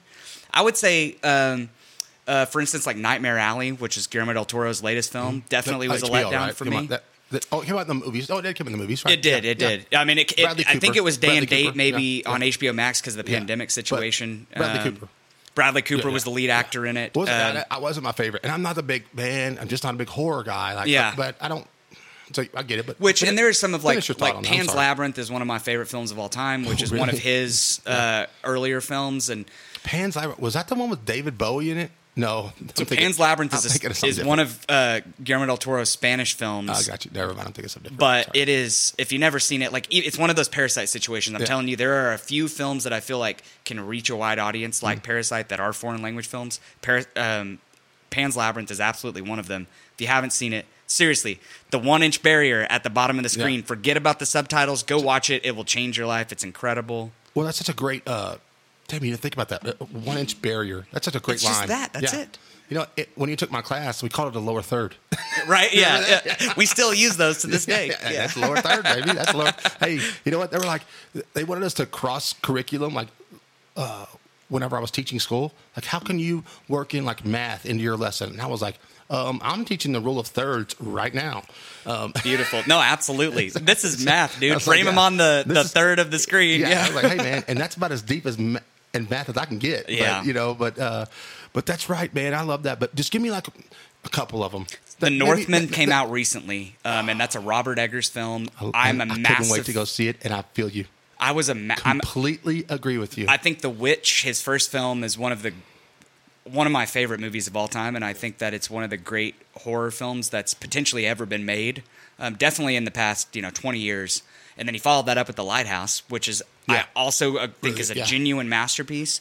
So the hype was one of those situations where we're tracking, the Northman for years, and it just it had those Robert Eggers elements to it, but it Yeah. was a $90 million movie as opposed to an $11 million movie for The Lighthouse and a $4 million movie for The Witch. And it's one of those things where you're making big studio movies. I feel like that it didn't hit the way I wanted it to. Not me either, man. And it was one of those ones I did go see by myself in the theater, and I love Viking tales and like, you know, that kind of stuff. And it was not.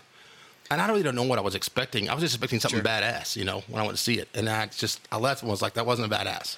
I will say that I think a lot of, kind of going back to what we were talking about way earlier, that film was definitely marketed in the wrong way because it made it seem like it was a Braveheart. Yes. Where it's not at all. Did it? No and doubt. so when you are expecting that way, and that then it's not that, I'm interested to see how I'll feel when I watch it for a second time. Yeah. I know that there are some complaints that probably will not change, but the marketing of films can certainly sway audiences' expectations, and that's the biggest thing, especially with people that don't like to rewatch things. Yeah. They'll go see a movie once and never watch it again.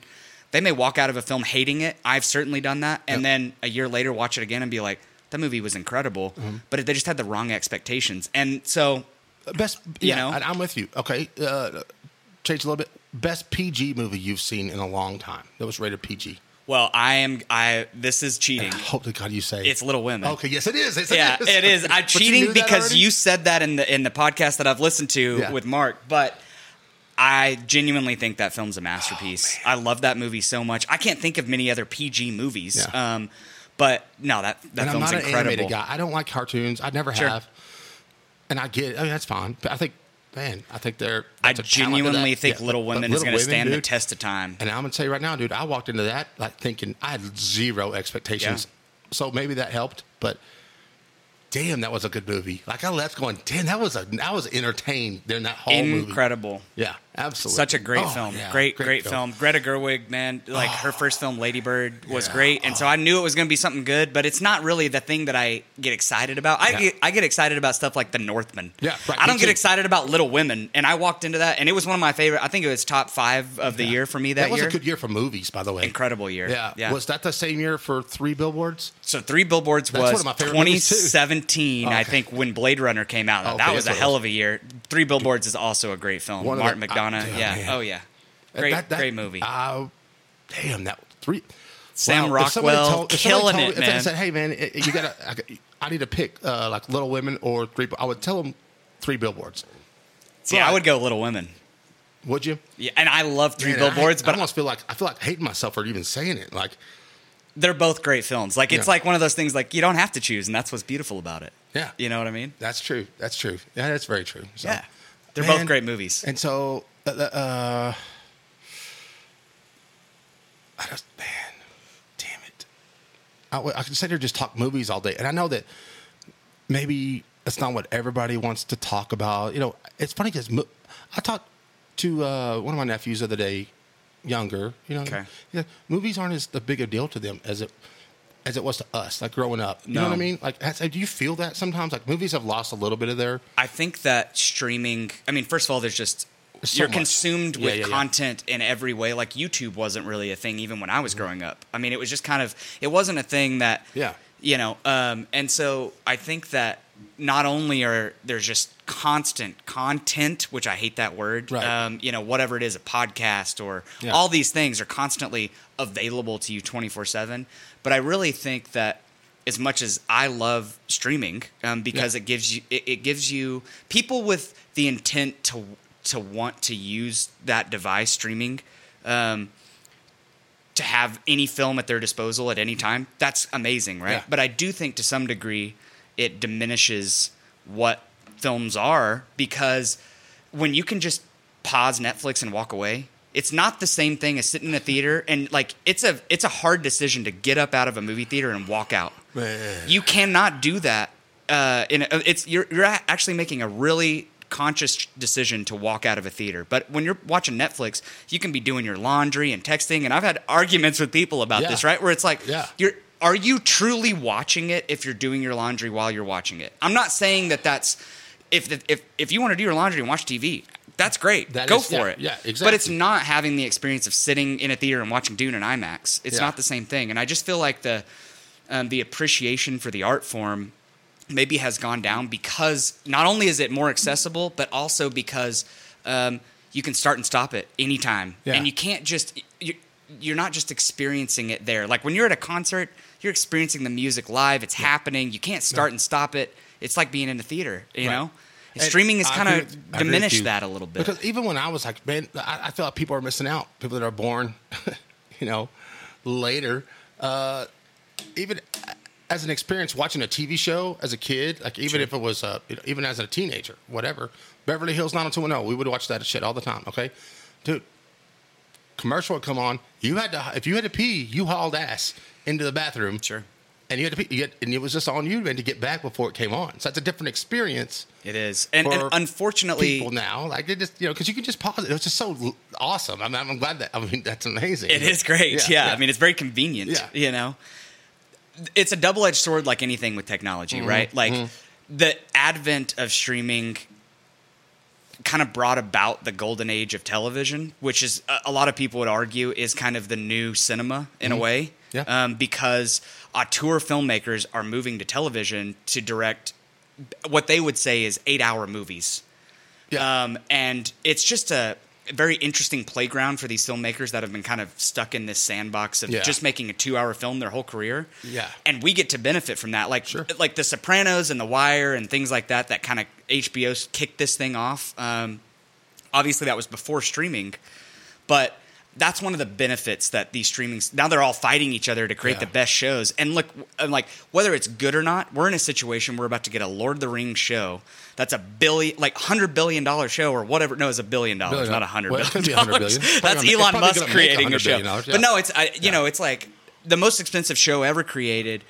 The potential for great things in television is there more than it's ever been, and like. Things like True Detective, The Nick, great shows, Mad Men, all these things you were going to say True Detective earlier. I was for the Matthew McConaughey. Yeah, that but those are and McConaughey, you can't beat it. Yeah, no, you can't. Okay, but those are like, and you've got A-list stars. Like never in a million years when we were growing up was there going to be a Matthew McConaughey type actor, A-list actor, go to television because that's going backwards. Yes. That's the whole Once Upon a Time in Hollywood thing. If you worked in TV, you worked to get to movies. TV was not looked at as an art form. It was looked down on from the movie industry. I remember that. Yeah, absolutely. Now it is, and that's because of things like streaming. So there is a positive side to it, and it's just like the thing is that like it's kind of the debate of like, do you shoot on digital or do you shoot on film? And the fact of the matter is that like the world's progressing, and there's no going back.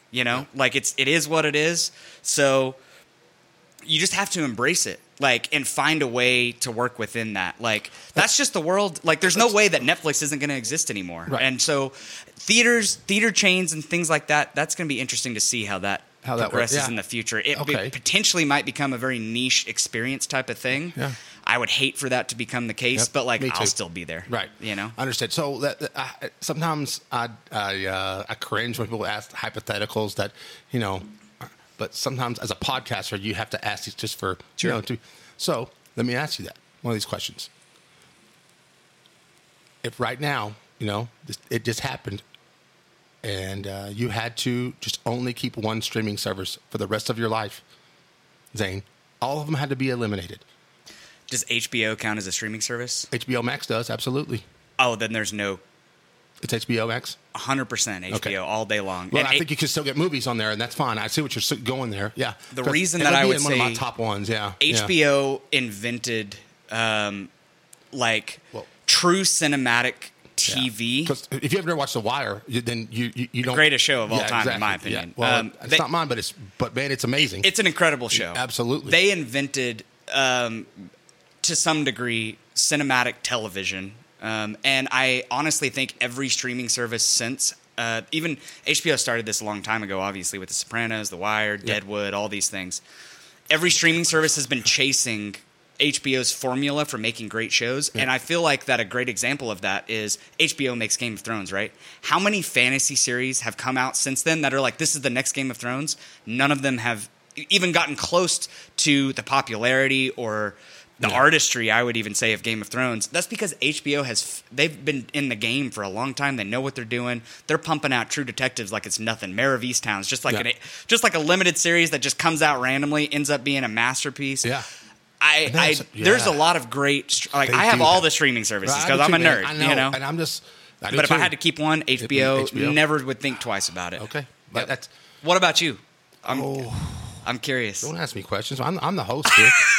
I mean, look, there's no wrong answer because like Netflix is hard though. Like, Netflix everybody hates on Netflix, I know, but man, and I've really learned. I've come to love Apple TV. I've learned to love now, some of their stuff. But you know what? You're right. I think HBO would be the one that I would stick with. And man, there's so many shows. There's a couple of like really, really good shows I like on Prime, but it would be like the first one I got rid of. Yeah. But I would hate to say goodbye to Mrs. Maisel. Like she's one of my favorite people. Oh my God, that show is incredible. I know, man. I love her so much. Great. I know, and so, but yeah, it just has to be. Yeah, it would probably have to be HBO for me as well. And I mean, damn, dude, they just came out with that damn winning time for the Lakers. So great, unbelievable, man. So good. And it's like I can't believe sports people. I ask my friends that are sports fans. I'm like, how are at the age of like my age? This was like our youth. For sure. How are you not watching this? And it's John C. Reilly and it's Adrian Brody. It's killing it. And it's it's so cool. I'm like, dude, this is the coolest freaking show. That show is amazing. I know. Yeah. So. No, I feel like HBO is just something that you can always bet on to deliver extreme quality, even if they misfire with some of their stuff, because now they're having to compete with like the output of Netflix. Uh-huh. So they've got the HBO Max line of their shows, but when it's an HBO classic show that they release, you can bet on the quality. And okay, I have to be totally honest. And then I never watched The Sopranos until about 3 months ago. Sure. And I started it, but HBO Max, I could start it, and I started it, and I'm like, damn, this is good. You know, it's dated now, but like imagine at the time, people watching that and being like, they're used to watching, you know, like you're saying, like 90210 or any of those kind of things that are just like they're good. They feel like for TV. Like SVU. There's a place for Law and Order and stuff. That's great. But man, The Sopranos was a game changer. Yeah. Nobody saw The Sopranos coming, and it changed television forever. Yeah. And HBO's just continued to do that since. Let me put myself in your shoes. Like when let's say you get home, on random Wednesday night after work, you sit down. Like, how do you choose what? Do you save them up? Do you how does Zane do it? That's an interesting question because a lot of times, like I'm a mood guy for sure. Yeah. Where it's like, look, I love me a good, you know, Andrei Tarkovsky fucking Russian film, you know, but like you've got to be in a very specific mood to watch like a 1970s Russian movie. Yes. So like those things don't come along, and I'm that way with everything that I watch, and so.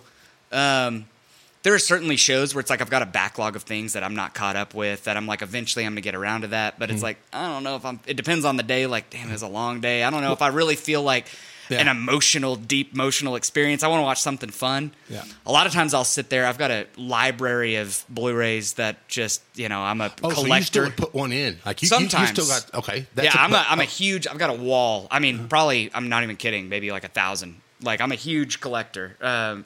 In the sense that, like, I appreciate physical media, you know, things like that. But sometimes I'll sit there for like an hour and a half and just try to decide on what I want to watch and end up just like turning on something like YouTube to just watch because I can't decide. But well, I mean, but a lot of times it is that there's like a lot of it's impossible to keep up with all of the stuff coming out. So I've got like Winning Time was one of those things, you know.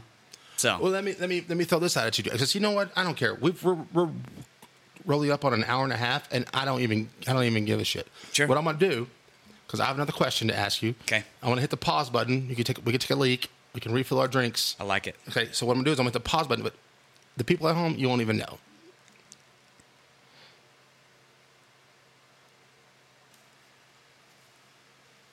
Okay.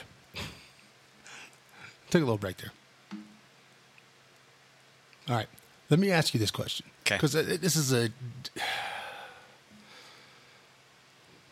it's tough to answer. I know.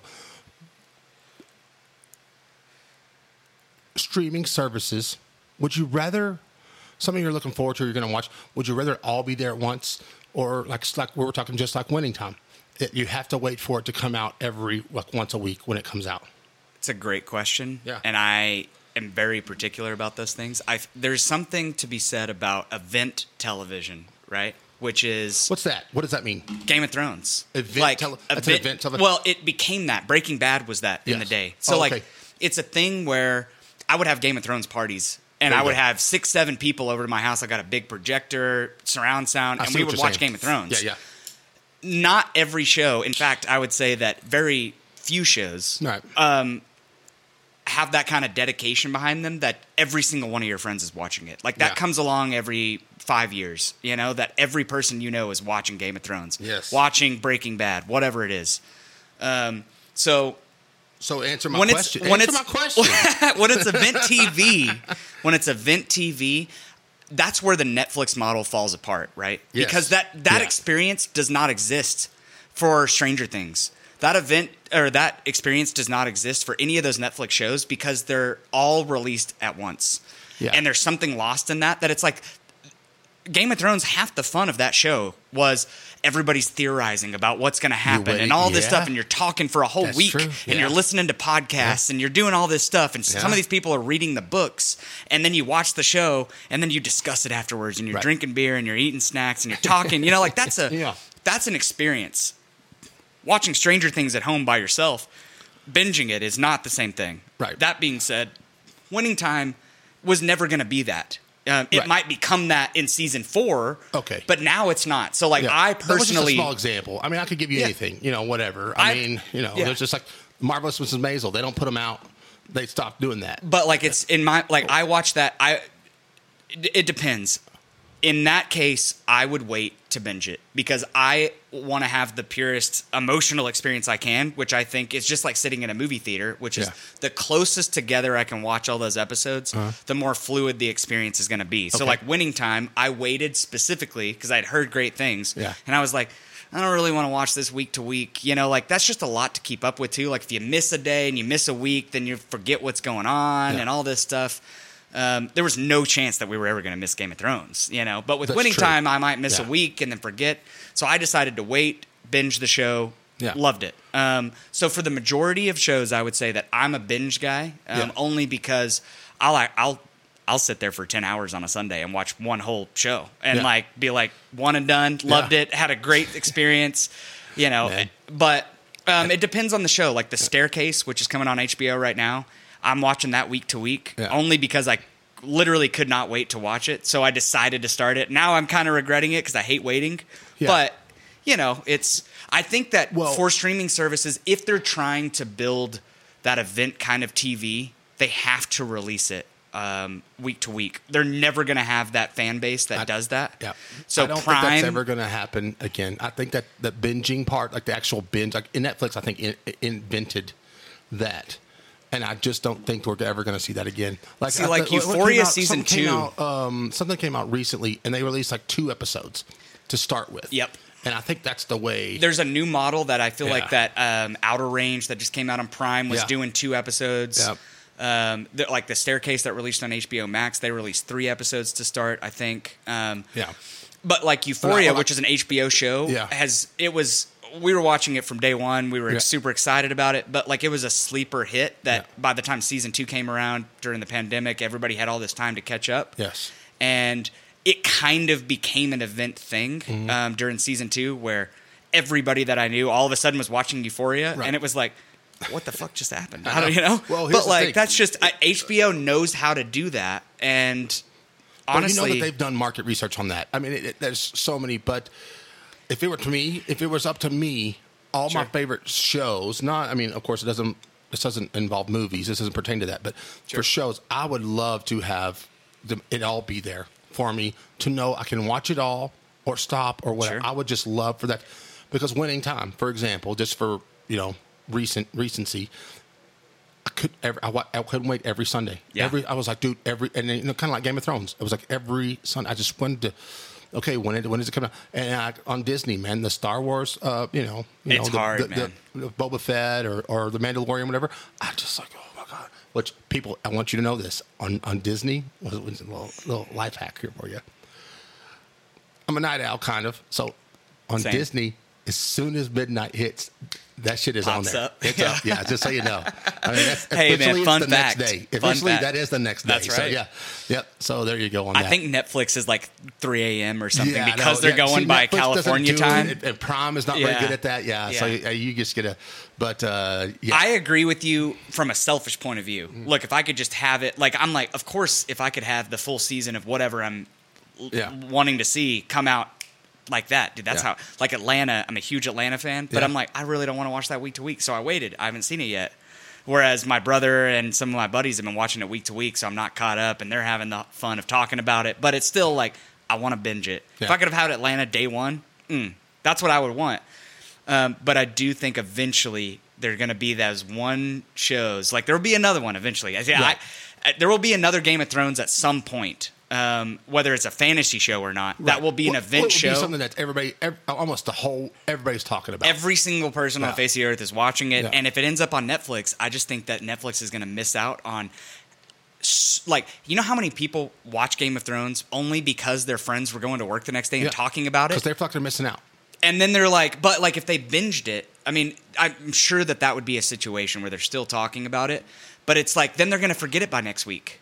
You know, because life, and then it's like, but when Game of Thrones is stretched out over 10 weeks, these people are talking about it for 10 full weeks. So their coworkers are sitting there being like, God damn, I'm so sick of hearing you talk about the show. I guess I got to watch it. That's a genius, I think, of the model. And one of my greatest friends in the world, I mean, for a long time and right now, Mark Youngblood, never seen it. He's like, no, don't even want to. He's never seen Game of Thrones? And I'm like, dude, and he is a cinephile.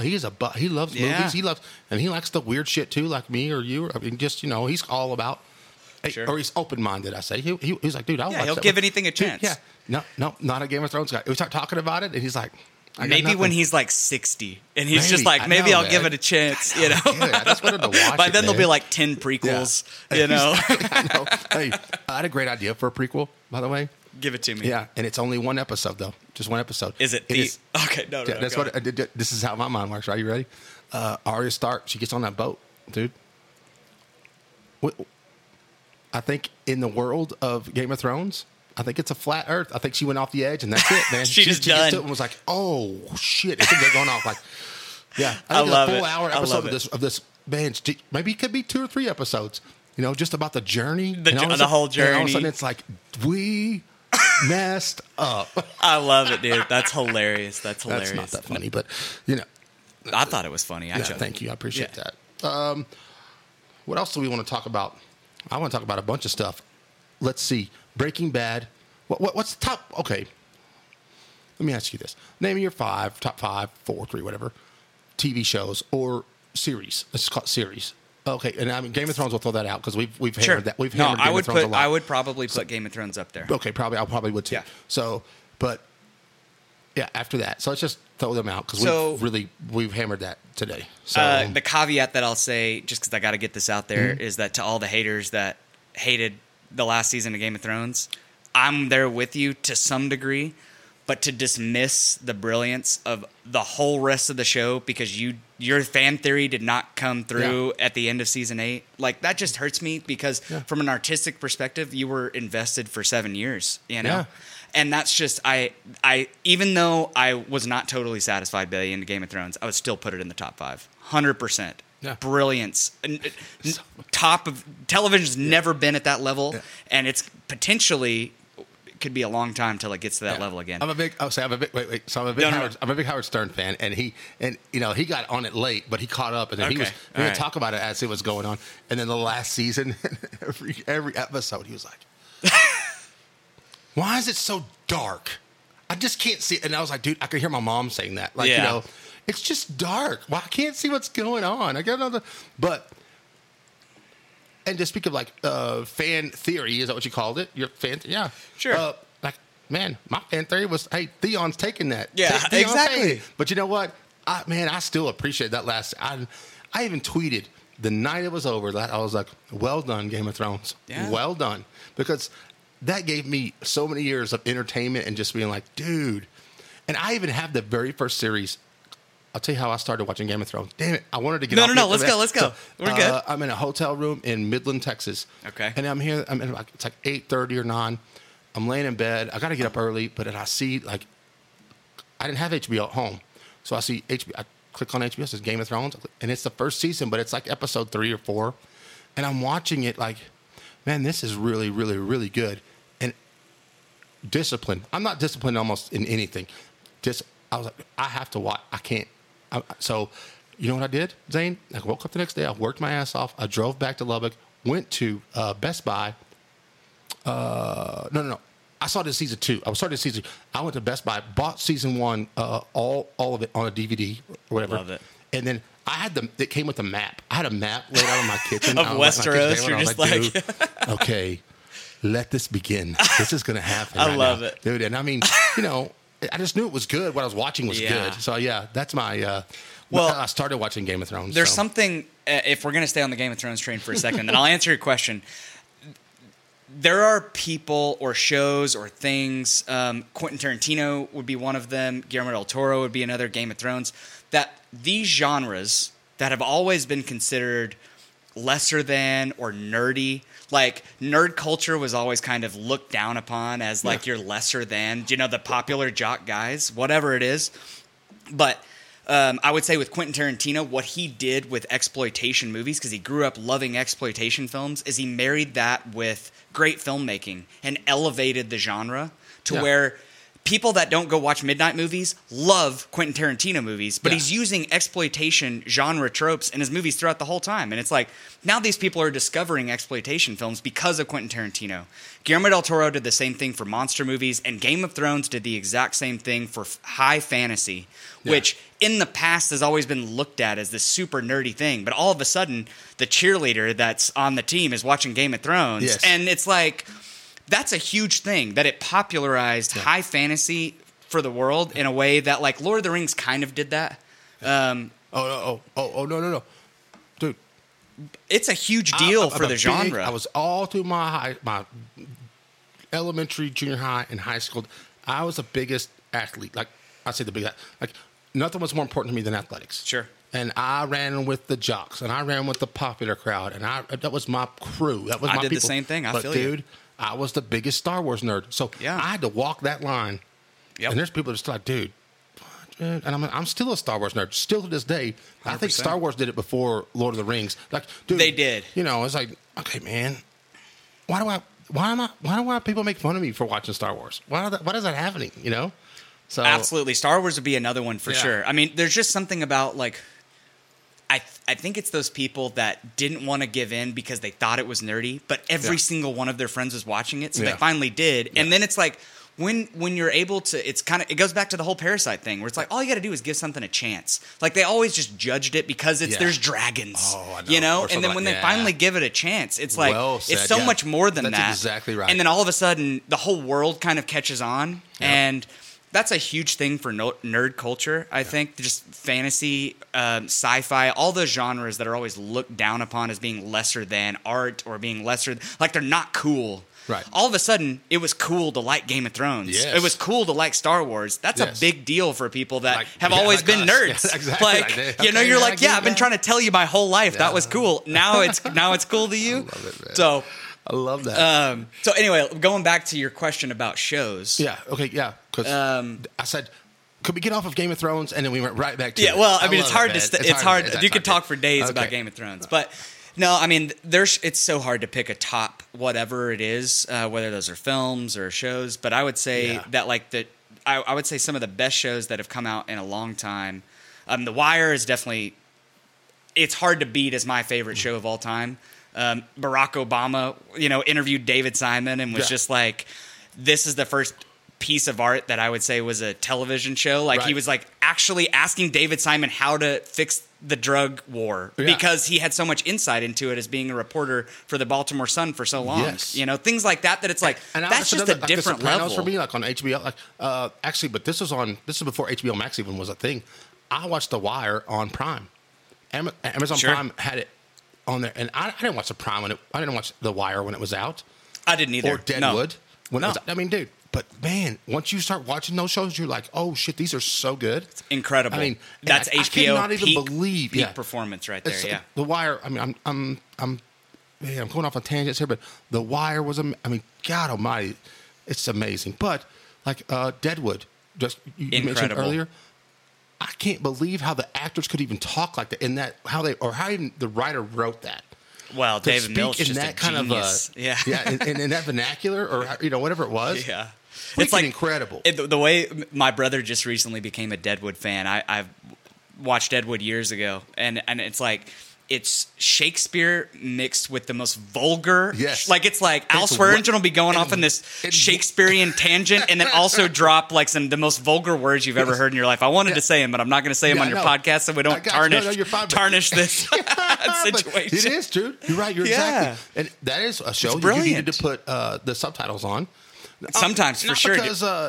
Just because, like, what? I mean, what did he say? And sometimes it might even be more fun to just read it, too, because you're like, wow, what did he, seriously? They really are speaking. And I've looked that up. It's like, I don't even know what kind of, it's English, but you understand it, but it's just a different form of it, man. It's just crazy. And it's like, you're right. It is a Western, but it's like Shakespeare. It's incredible. It's just crazy. And the fact that HBO just canceled it out of nowhere, which was mind-blowing. But anyway. Yeah. Okay, I would say you said The Wire. I'm just going to throw out some shows that I think are brilliant. Whether they would, whatever. 10 years from now, I'll be like, I was completely wrong when I said that. No, me too. But like True Detective, limited series, and season 1. After they did all this stuff, after that, whatever. Season 1, True Detective, incredible. Big Little Lies has been a show that only season 1, not season 2. Okay. I reject that season 2 even exists. Like they adapted. That's the one with Amy. Is that the one with the? No, so it's Reese Witherspoon. Dude, it's so many people: Nicole Kidman, Zoe Kravitz, Shailene Woodley, Adam Scott. And to be honest, I've never watched it, so I've never seen it. Oh well, I know. You know what you're watching tonight. But I watched the other one on HBO that came out was with Amy Adams. Sharp Objects. So it's actually. I thought it was. I got those the two same confused. writer and the Jean-Marc Vallée, who directed Dallas Buyers Club, directed Big Little Lies, Sharp Objects. He's just a legend. He recently passed away, but love Sharp Objects, Big Little Lies, True Detective, Mad Men. I would throw Breaking Bad in there. Honestly, recently I would say like Mare of Easttown on HBO with Kate Winslet it's incredible. Good. So, but let me back up. So, like Breaking Bad, like to me, honestly, I think it's the greatest TV show or series that's ever been made. It's a masterpiece, and I didn't watch it when it was out. I watched it on Netflix. I mean, I was like, well, I guess I'm missing out on this or whatever. So I was like, dude, this is freaking crazy. This is, I mean, every episode was freaking amazing. So, yeah. I mean, even the Fly episode they got so much hell. It's still better than like 90% of other television shows. It only got the shit that it got because the expectations were so high. I know. No. And so that was good. But did you watch? Let me ask you. Did you watch like The Marvelous Mrs. Maisel? I brought that up several times. Great show. I find it fascinating. It's a fascinating show. Really good, but I don't think it's like in the top whatever. I wouldn't put it in my top. You think Mad Men is one of the top? Because I don't. I love Mad Men. Don't get me wrong. But my brother and my friend Aaron Peters are like Mad Men aficionados, where they can quote every episode, and it's like ran for however many seasons. It's insane how they can. I'm not on that level. Yeah, but I do think Mad Men is a genuine masterpiece, and I watched the first season right when it came out and didn't like it, and went back. It's just a slow kind of burn show, but it's just once you kind of get into the rhythm of that show, I think that it's just the brilliance in it is I don't know how to describe it, but I truly love it. Let's talk. Let me ask you these questions. Is there any ones you want to add? Any series you want to add? Because I'm sure I could go off and on forever. Like The Nick, which was potentially one of the most underrated shows maybe of all time that came on. So HBO owns Cinemax, and it came on Cinemax because HBO was like, this is not worthy of the HBO label. Steven Soderbergh directed the whole show. It only ran 2 seasons. Clive Owen was the lead actor. Absolute masterpiece. I'm telling you right now, man. Okay, 3 weeks ago, when I had Todd Johnson on, he's my resident. He's the Win-Lose or Tie resident medical expert. We're going to refer to him on our show, for my podcast for whatever we need to know. You are the resident movie and TV expert. Because you were throwing names out and like, you just, and I'm like, dude, this is, it's blowing my mind right now. That's awesome. You're blowing my mind right now, and I love it. I didn't mean to interrupt you. That's just the extent of me sitting in a room by myself for a very long time. I love it. So I didn't want to interrupt you. So is there any like prequels or like spinoffs that were that it's hard to do a spinoff? I might be touching a chord here. Okay. I might be. I don't know. I'm gonna see if I'm gonna offend you with what I'm gonna say. Go ahead. I'm not the biggest Star Wars guy on the face of the earth. Okay. It's okay. I love the OG trilogy. I grew up with it. Yeah. It was sitting next to Braveheart on the bookshelf. I had the 3 VHSs. We're talking about New Hope and we're talking about the Return of the Jedi. Okay. Correct. Yeah. The OG trilogy. Mm-hmm. Obviously, when I saw the prequels to that growing up, I loved them, and of course, since then it's like, well, yeah, whatever. Yeah, exactly. I got you. I was very optimistic about the new trilogy, and to some extent, like, I liked The Force Awakens, I liked Return of the Jedi, did not like the final installment in that trilogy at all. I was kind of just thought it completely went off the rails. You mean the final 3 or just the final movie? Just the last one, and what's it called? What came after The Last Jedi? See, this is where my Star Wars knowledge... see, you're going to put me on the spot, and I don't know, but see, I thought that was the best one. The Last Jedi? I think the 3. I think The Last Jedi was the best in the 3. The Last Jedi is the second one in the final...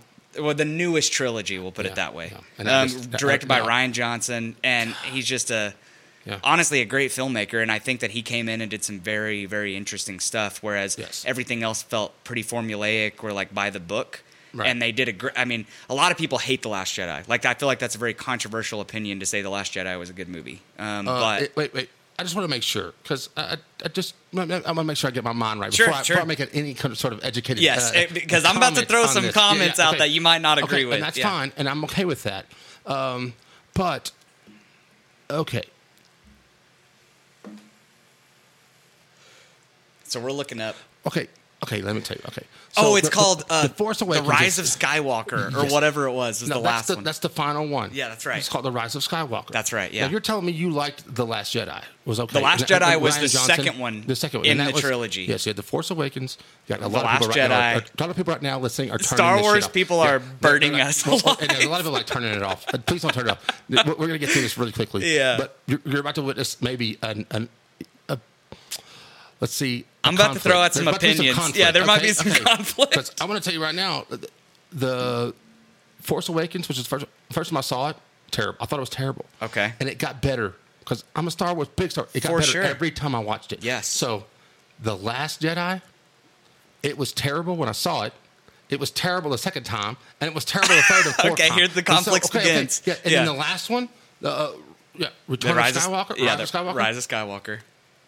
I am completely okay with that one. I feel like that's a more controversial opinion. Tell me what's than wrong mine with it. is. Tell me what's wrong with it. No, I mean, we're talking about that trilogy. You want me to tell you what's wrong with that trilogy? Tell me what you think. What do you think? Look, I mean, I think we go back to the whole situation of expectations, which we've talked about a lot today. Sure. Toxic fandom today, especially the Star Wars community. Maybe I'm calling them out. Dude, you got these certain phrases. Toxic fandom. Okay, man. Well, I'm with you. I love the it. Star Wars, it was just like what happened to Game of Thrones. But like the toxic fandom around Star Wars is you're never going to be able to make anybody happy. I honestly think what JJ, his intentions were when he did The Force Awakens, his heart was in the right place, which is like, let's go back to practical effects. We don't want to do CGI bullshit, like, unless we have to. Let's go back to practical effects. Let's build sets. Like, maybe to a fault, which is what a lot of people fault The Force Awakens for, is like, it's basically A New Hope. There's a Death Star, all those kind of things all over again. Now you're talking my language. And that was my initial complaint with it. For sure. Yeah. And like, I didn't necessarily have that complaint on the first watch that you did, but I'm almost the opposite, where over time, my opinion's gone down a little bit, but I think it's still a very solid, entertaining movie. Like, it works in my mind. The Last Jedi, I think, just took a lot of big risks, and it had some of the Rian Johnson, like, auteur, the nerdy fucking filmmaker term to throw out of like a filmmaker coming in and putting his own stamp on it. Like I felt Rian Johnson's presence in that movie. It didn't feel like some generic director. It felt like a Rian Johnson Star Wars movie, which I was into. Like the lightsaber fight with Kylo Ren and Rey. Rey. That's the best part of the movie. It is. And I agree with you right there. That's amazing. There's some terrible things that happen in that movie, that absolutely are. Look, I'm saying that like I like it considering that it's a Star Wars movie. I'm not saying that I'm going home raving about it being a masterpiece. I got you. I honestly have only seen The Rise of Skywalker once. But I just feel like that all the mistakes that were made along the way that started maybe in Force Awakens ended up like it's like we have to tie up these loose ends in the writing. There was a lot of cleaning up to do. It just felt like that's what they were doing for a lot of the movie. I will say that I feel like when you're looking at point A, which is the beginning of Force Awakens, to point Z, which is the very ending of the trilogy, I truly love where they went. Like I actually teared up at the very end when Rey at the end, like that felt like classic Star Wars to me. Oh yeah. And it was just the journey in the final film to get there felt very. It was tough to get. It was very messy. Messy. But I love. I love. A good term to use. It's a messy movie. Yeah. I'm not going to sit here and be one of those toxic fandom and be like, it's fucking bullshit. Like you've betrayed me. Like they don't owe me anything as a fan. Yeah. They just need to make. They're going out there and working their fucking asses off. Yeah. Excuse my French, but that's what they're doing. Like for years and years and years. Yeah. And I feel like that they did a decent job. Yeah. And the ending of that movie, I feel like if the writing maybe was a little better, that moment at the very ending could have been like an epic cinematic moment that just would have stood the test of time. Yeah. It falls flat only in the sense that like the journey to get there was messy. I got you. You know? Okay. That's my take on the trilogy. That's well said. Okay, I'm with you. And it was, dude, I was so crazy that you said about The Force Awakens when I watched it the first time. I was so, of course, we had gone for so long. It was such a big break. Yeah, years. And I'm a big Star Wars nerd, and I watched it, and I just went, I've seen this movie before. I kept saying that to myself the entire time I watched it for the first time. And I'll never forget it because I was like, dude, oh my gosh. Well, there's a lightsaber in the snow and it's wiggling. I saw that. I saw that in Empire Strikes Back. Yeah.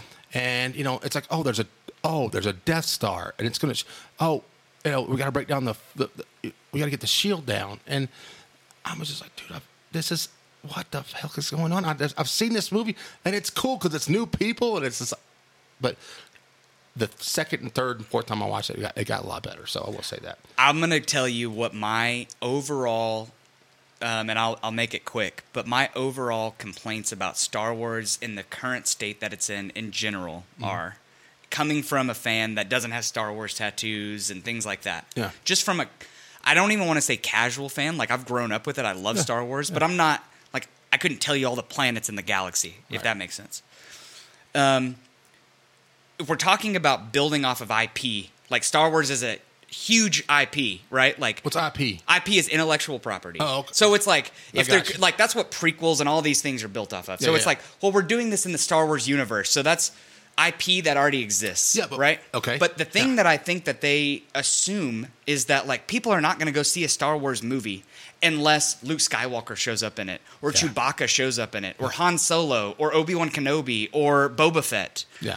And I think that's bullshit. I think that the biggest mistake that they have made is that they've tried to tie all the, like, it's like, why do we have to be so, like, tied down to the OG trilogy that Luke Skywalker just has to show up? I did. You tied down. Had to do it. Well, okay. Yes. And so it's like all these spin-off shows, all these things, like even The Force Awakens, it's like Han Solo showing up, Leia's there. Like it's like what I want as a Star Wars fan, and this may be a controversial opinion, I just want an original story set in the Star Wars universe. And Kathleen Kennedy has come out and said that they will not be reprising any roles from actors that have, like, they will not be doing another Solo movie because they're just not successful. Okay. And I think that's because fans are sick of that. Like they just are so ready for original stories. Right. And if they hire the right writers and they hire the right directors, it's the perfect universe to tell incredible cinematic stories in, but they're just too scared that people are not going to pay a ticket unless it's the promise of Chewbacca showing up. Okay, and I think that's a mistake. And you know what? I loved Solo, by the way. Honestly, I think Solo is an underrated Star Wars movie. I really do. Star Wars movie I think that's ever been made is Rogue One, and I would stand by that. Absolutely. Right hand, left foot, I will stand by it. Absolutely the best modern day Star Wars film, hands down. I agree. Awesome. I agree. If it's on, like, I love, like, when I flip through the channels, I get home and I see, like, on TNT there's Star Wars going on, and a lot of times I might be Rogue One. I'm like, dude, I can't. I have to stop. Absolutely. I have to watch. Let's say this. Completely switching gears. You got a big budget. Okay, let's just say somehow, some way, somebody's giving you a big budget to make a movie. Sure. Okay, and this is hypothetical and out there, but if you could pick an actor and an actress to work with, if you're going to direct, only two though. If you had to pick, you know what?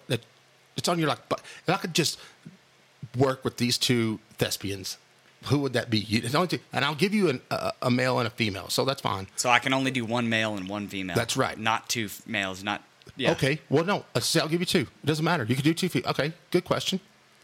Yeah, but if you name two after that, the question is stopped. Well, okay? I mean, I would feel like. Who would you want to work? This is like I feel like a chance to do every filmmaker's dream is to work with Daniel Day-Lewis because he's only made, 8 movies? Like, P.T. Anderson has been the luckiest filmmaker in the history of cinema to work with potentially the greatest actor that ever lived. Yeah. Because he only makes a movie every 5 years, and he's, like, I mean... But you know why? Because he's totally in method. He's a method actor. In between the 5 years. I'm not saying I would enjoy the experience. For 5 years, he's in character. He's an Abe Lincoln for 5... Imagine that guy's wife, though. Like, I've always imagined that. Like, that's a skit. That's an SNL skit. Like, what's it like to be Daniel Day-Lewis's wife? Dude, it would be terrible. Just sitting there, and it's like Abe Lincoln for, 3 years straight. Oh, yeah. I would say, either him or, Willem Dafoe is just truly a spectacular actor, and I feel like that.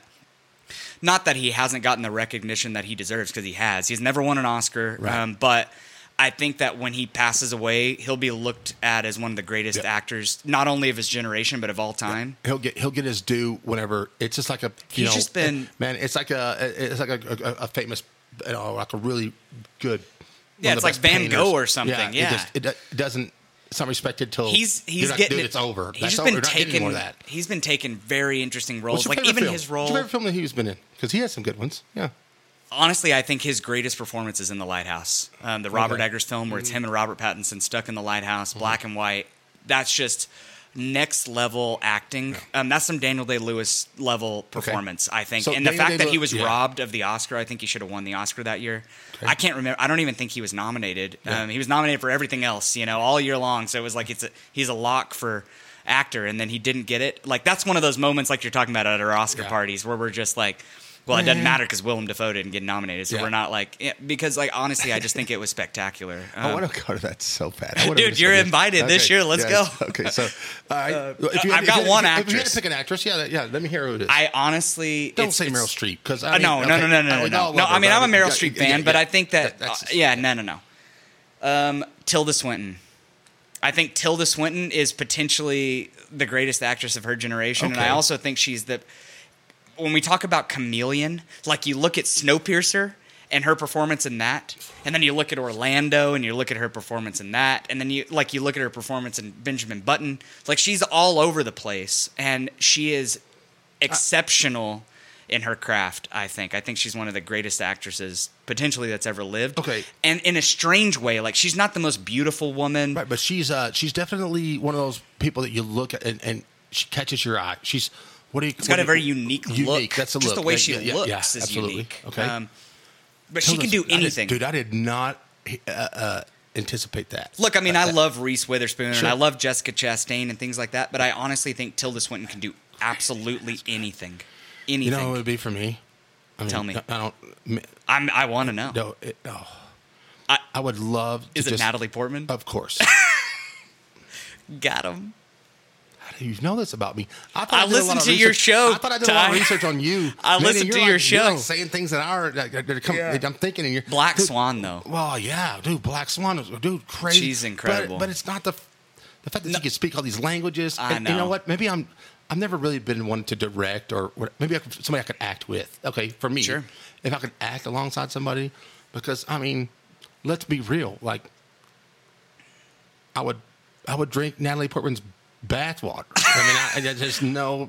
Wouldn't we think all? she's beautiful, you know. And I had the biggest crush on her growing up. She was just like, she was the one, man. I still do. I would just look at her and go, okay, Padme, what do you need yeah. me to do? Okay, Padme, tie me down. Yeah, exactly. So, Natalie Portman. But you know who I would really like to work with as far as actors? And this is the one, okay, and I'm gonna wrap this up, man. We've hit 2 hours, so I want to wrap it up. I love it. I love it.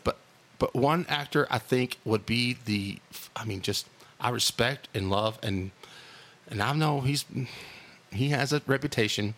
Don't say Armie Hammer. No. He's gonna eat you. Christian Bale. Oh no, dude. Forget about the reputation. Dude's a genius. Dude, I mean. And honestly, I think his reputation's just, it was one video that you know what? Everybody has a bad day at work. Exactly. Everybody has a bad day at work. It just so happens that his bad day. I still love Christian Bale no matter what. Like, I know I've had those days. I just didn't have the luxury of having somebody record me while I was saying those things. Exactly. You know what I mean? I mean, I have a lot of bad days at work. Thank God that they're not, published to the world. Yeah. Well, first off, I think he's the best Batman. Do you agree with me or no? You like Pattinson? Are you good with Pattinson? We need to see where the Batman goes. Okay. So but I would agree currently. Jury's still out. Currently, absolutely, Christian Bale is the best Batman currently. Yeah. I think Batman Begins is the best Batman that's ever been made. And that's me. I know that's a controversial opinion, but Batman Begins is an amazing film. I mean, man, I'm telling you right now, that one it's a toss-up between that and The Dark Knight for me. Okay. Yeah. I saw the Batman Begins in the theater, which awesome. You know who I saw it with? Tell me. Julie King. Hey, let's go, man. I was like, dude, we both left there like, dude, that was pretty damn good. I was like, yeah. I love it, dude. That's awesome. She's not a big superhero movie. But here's the thing. I love, man, this movie gets no love. And I talk about it. And Let's go. I'm interested now. Man. Come on. And I know Spielberg gets his whatever, and it's Christian Bale. It's Empire of the Sun. And if you've never seen it, like I've talked to Adam Stone, never seen it. Now, granted, this movie came out, and Christian Bale is I think he's a child, 11 years old. Yeah, dude. But it's got John Malkovich, and dude, it is so good. It is so freaking good. I think the only reason it doesn't get talked about is because of how many other great films Spielberg has made that overshadow it. And it didn't live up what they said. It didn't live up. It was. Yeah. Well, everybody said that about Apocalypse Now at the time, and things like that. So that is a movie that freaking just was like, I still watch it and go, damn, that dude can act his ass off, and he's like 11. Well, not only that, but he literally looks exactly the same as he does today. There's somehow. No doubt. Yeah. And I mean, and it's crazy. It talks about the World War II in a place where you didn't really realize that. It's like it's a very interesting perspective. They're in like the in Asia, but it's in the British Empire part of Asia, but now that the Japanese are just invaded all of that, and dude, I mean, it's just crazy good. Empire of the Sun is crazy good. It is. Okay, 2. So that's one of my favorites. And then Spectacular. Okay. No, I'm going to tell you the other. There's another one, but it's just, dude, it's not even that good, but I really think it's awesome. Throw it out there. Well, I'm not judging you. Let's go. Okay, so when I played soccer as a kid, I just loved soccer. Is it Bend 'em like Beckham? No. Keira Knightley, let's go. Boy, Keira Knightley's fine. She is. All right, what is it? It's a movie, and nobody's ever seen it. I'm telling you right now. I've never talked to anybody that's ever seen it. Okay? It's a soccer movie. It is called Victory. Okay? And it was released in 1981, I think, or 82. I've never heard of it. Yeah, and I was soccer for the first time. I think I saw it on HBO. Okay. Was I 6 years old watching it? Yeah, whatever. That HBO subscription coming in clutch. But it had Michael Caine. Okay. It's got Sylvester Stallone. Wow. And it is a full soccer movie, but it is World War II. They're a prisoner of war camp. Pele, the soccer player, is in the movie, and he is badass. And they're just in a prisoner of war camp, and they're all trying to get out, but they're going to have to play the German national team in front of everybody. Oh my God. And if they have a plan to escape, they have this full-fledged plan to escape during halftime. When they go in for halftime, they're getting out of there. Dude, this is Sylvester Stallone and Michael Caine in a soccer war movie. He plays the full-fledged American soccer player. He's like, who plays soccer? You can't use your hands. This is the biggest, like stereotypical American. Sure. And Man, and I just want to give it away, but dude, that's one of those things. Like, there's all you got to do, man. You know what? You don't even have to watch the whole movie. I'm gonna go check it out. You can YouTube because you have to buy it if you want to. Just YouTube. YouTube to say the ending. There's like no, I'm not gonna watch the ending. Don't spoil it for me. Don't spoil it. You can watch the last 16 minutes. I think. I'm gonna watch the whole movie. I'm not an ending guy. Come on. It'll just tear your heart out. Okay. Oh my God, it's so amazing. I want to go see like the Netflix pitch for that, where it's like we're gonna make a World War II soccer movie with Sylvester Stallone, and Michael Caine, and that guy's like, greenlit. Let's go. Like, that sounds amazing. I know. And what's funny is that I've seen a Sylvester Stallone talk, not live. I didn't see it, but I looked it up, and he goes, in that movie, first day on set, we're doing actual soccer things. He goes, I stand in front of the net, like I actually play in the character. I really didn't have to change my character because I didn't know anything about soccer. He goes, but I'm the goalie. And Pele goes, hey, all right, just stand there. I'll kick a couple to you. He goes, he kicked the first one to me, and I was so ready, and I didn't even see it. It just hit the net. He goes, so I was like, all right, well, okay, give me another chance. He goes, he kicked the second one to me, and I saw it, and I got my hand on it, broke my finger. Oh, my God. He's like, man, he goes, and I'm not kidding you, broke my finger. He goes, dude, that dude was crazy good. And now, Pele's not in it for his acting ability, obviously. Yeah. But also, if I could ever have a kid, you know, a male or even a female, whatever, there's like 3 names I want to name. River, one. I think River King would be a badass name. It would. And the name of Sylvester Stallone in Victory, his name is Hatch. Oh, I think Hatch is badass.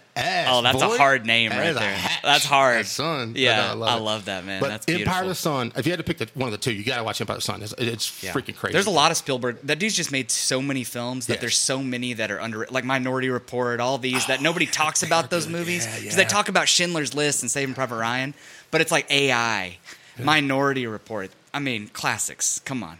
Saving Private Ryan's pretty damn good, though. I mean, I love him. Yeah. I love Saving Private Ryan. Yeah. I'm just like, I need some love for Minority Report. Absolutely. Let's go. Yeah. You know what? We did. Tom Cruise. Go come on. to Pick 4 podcast. My buddy Mark Youngblood, he has the Pick 4 podcast.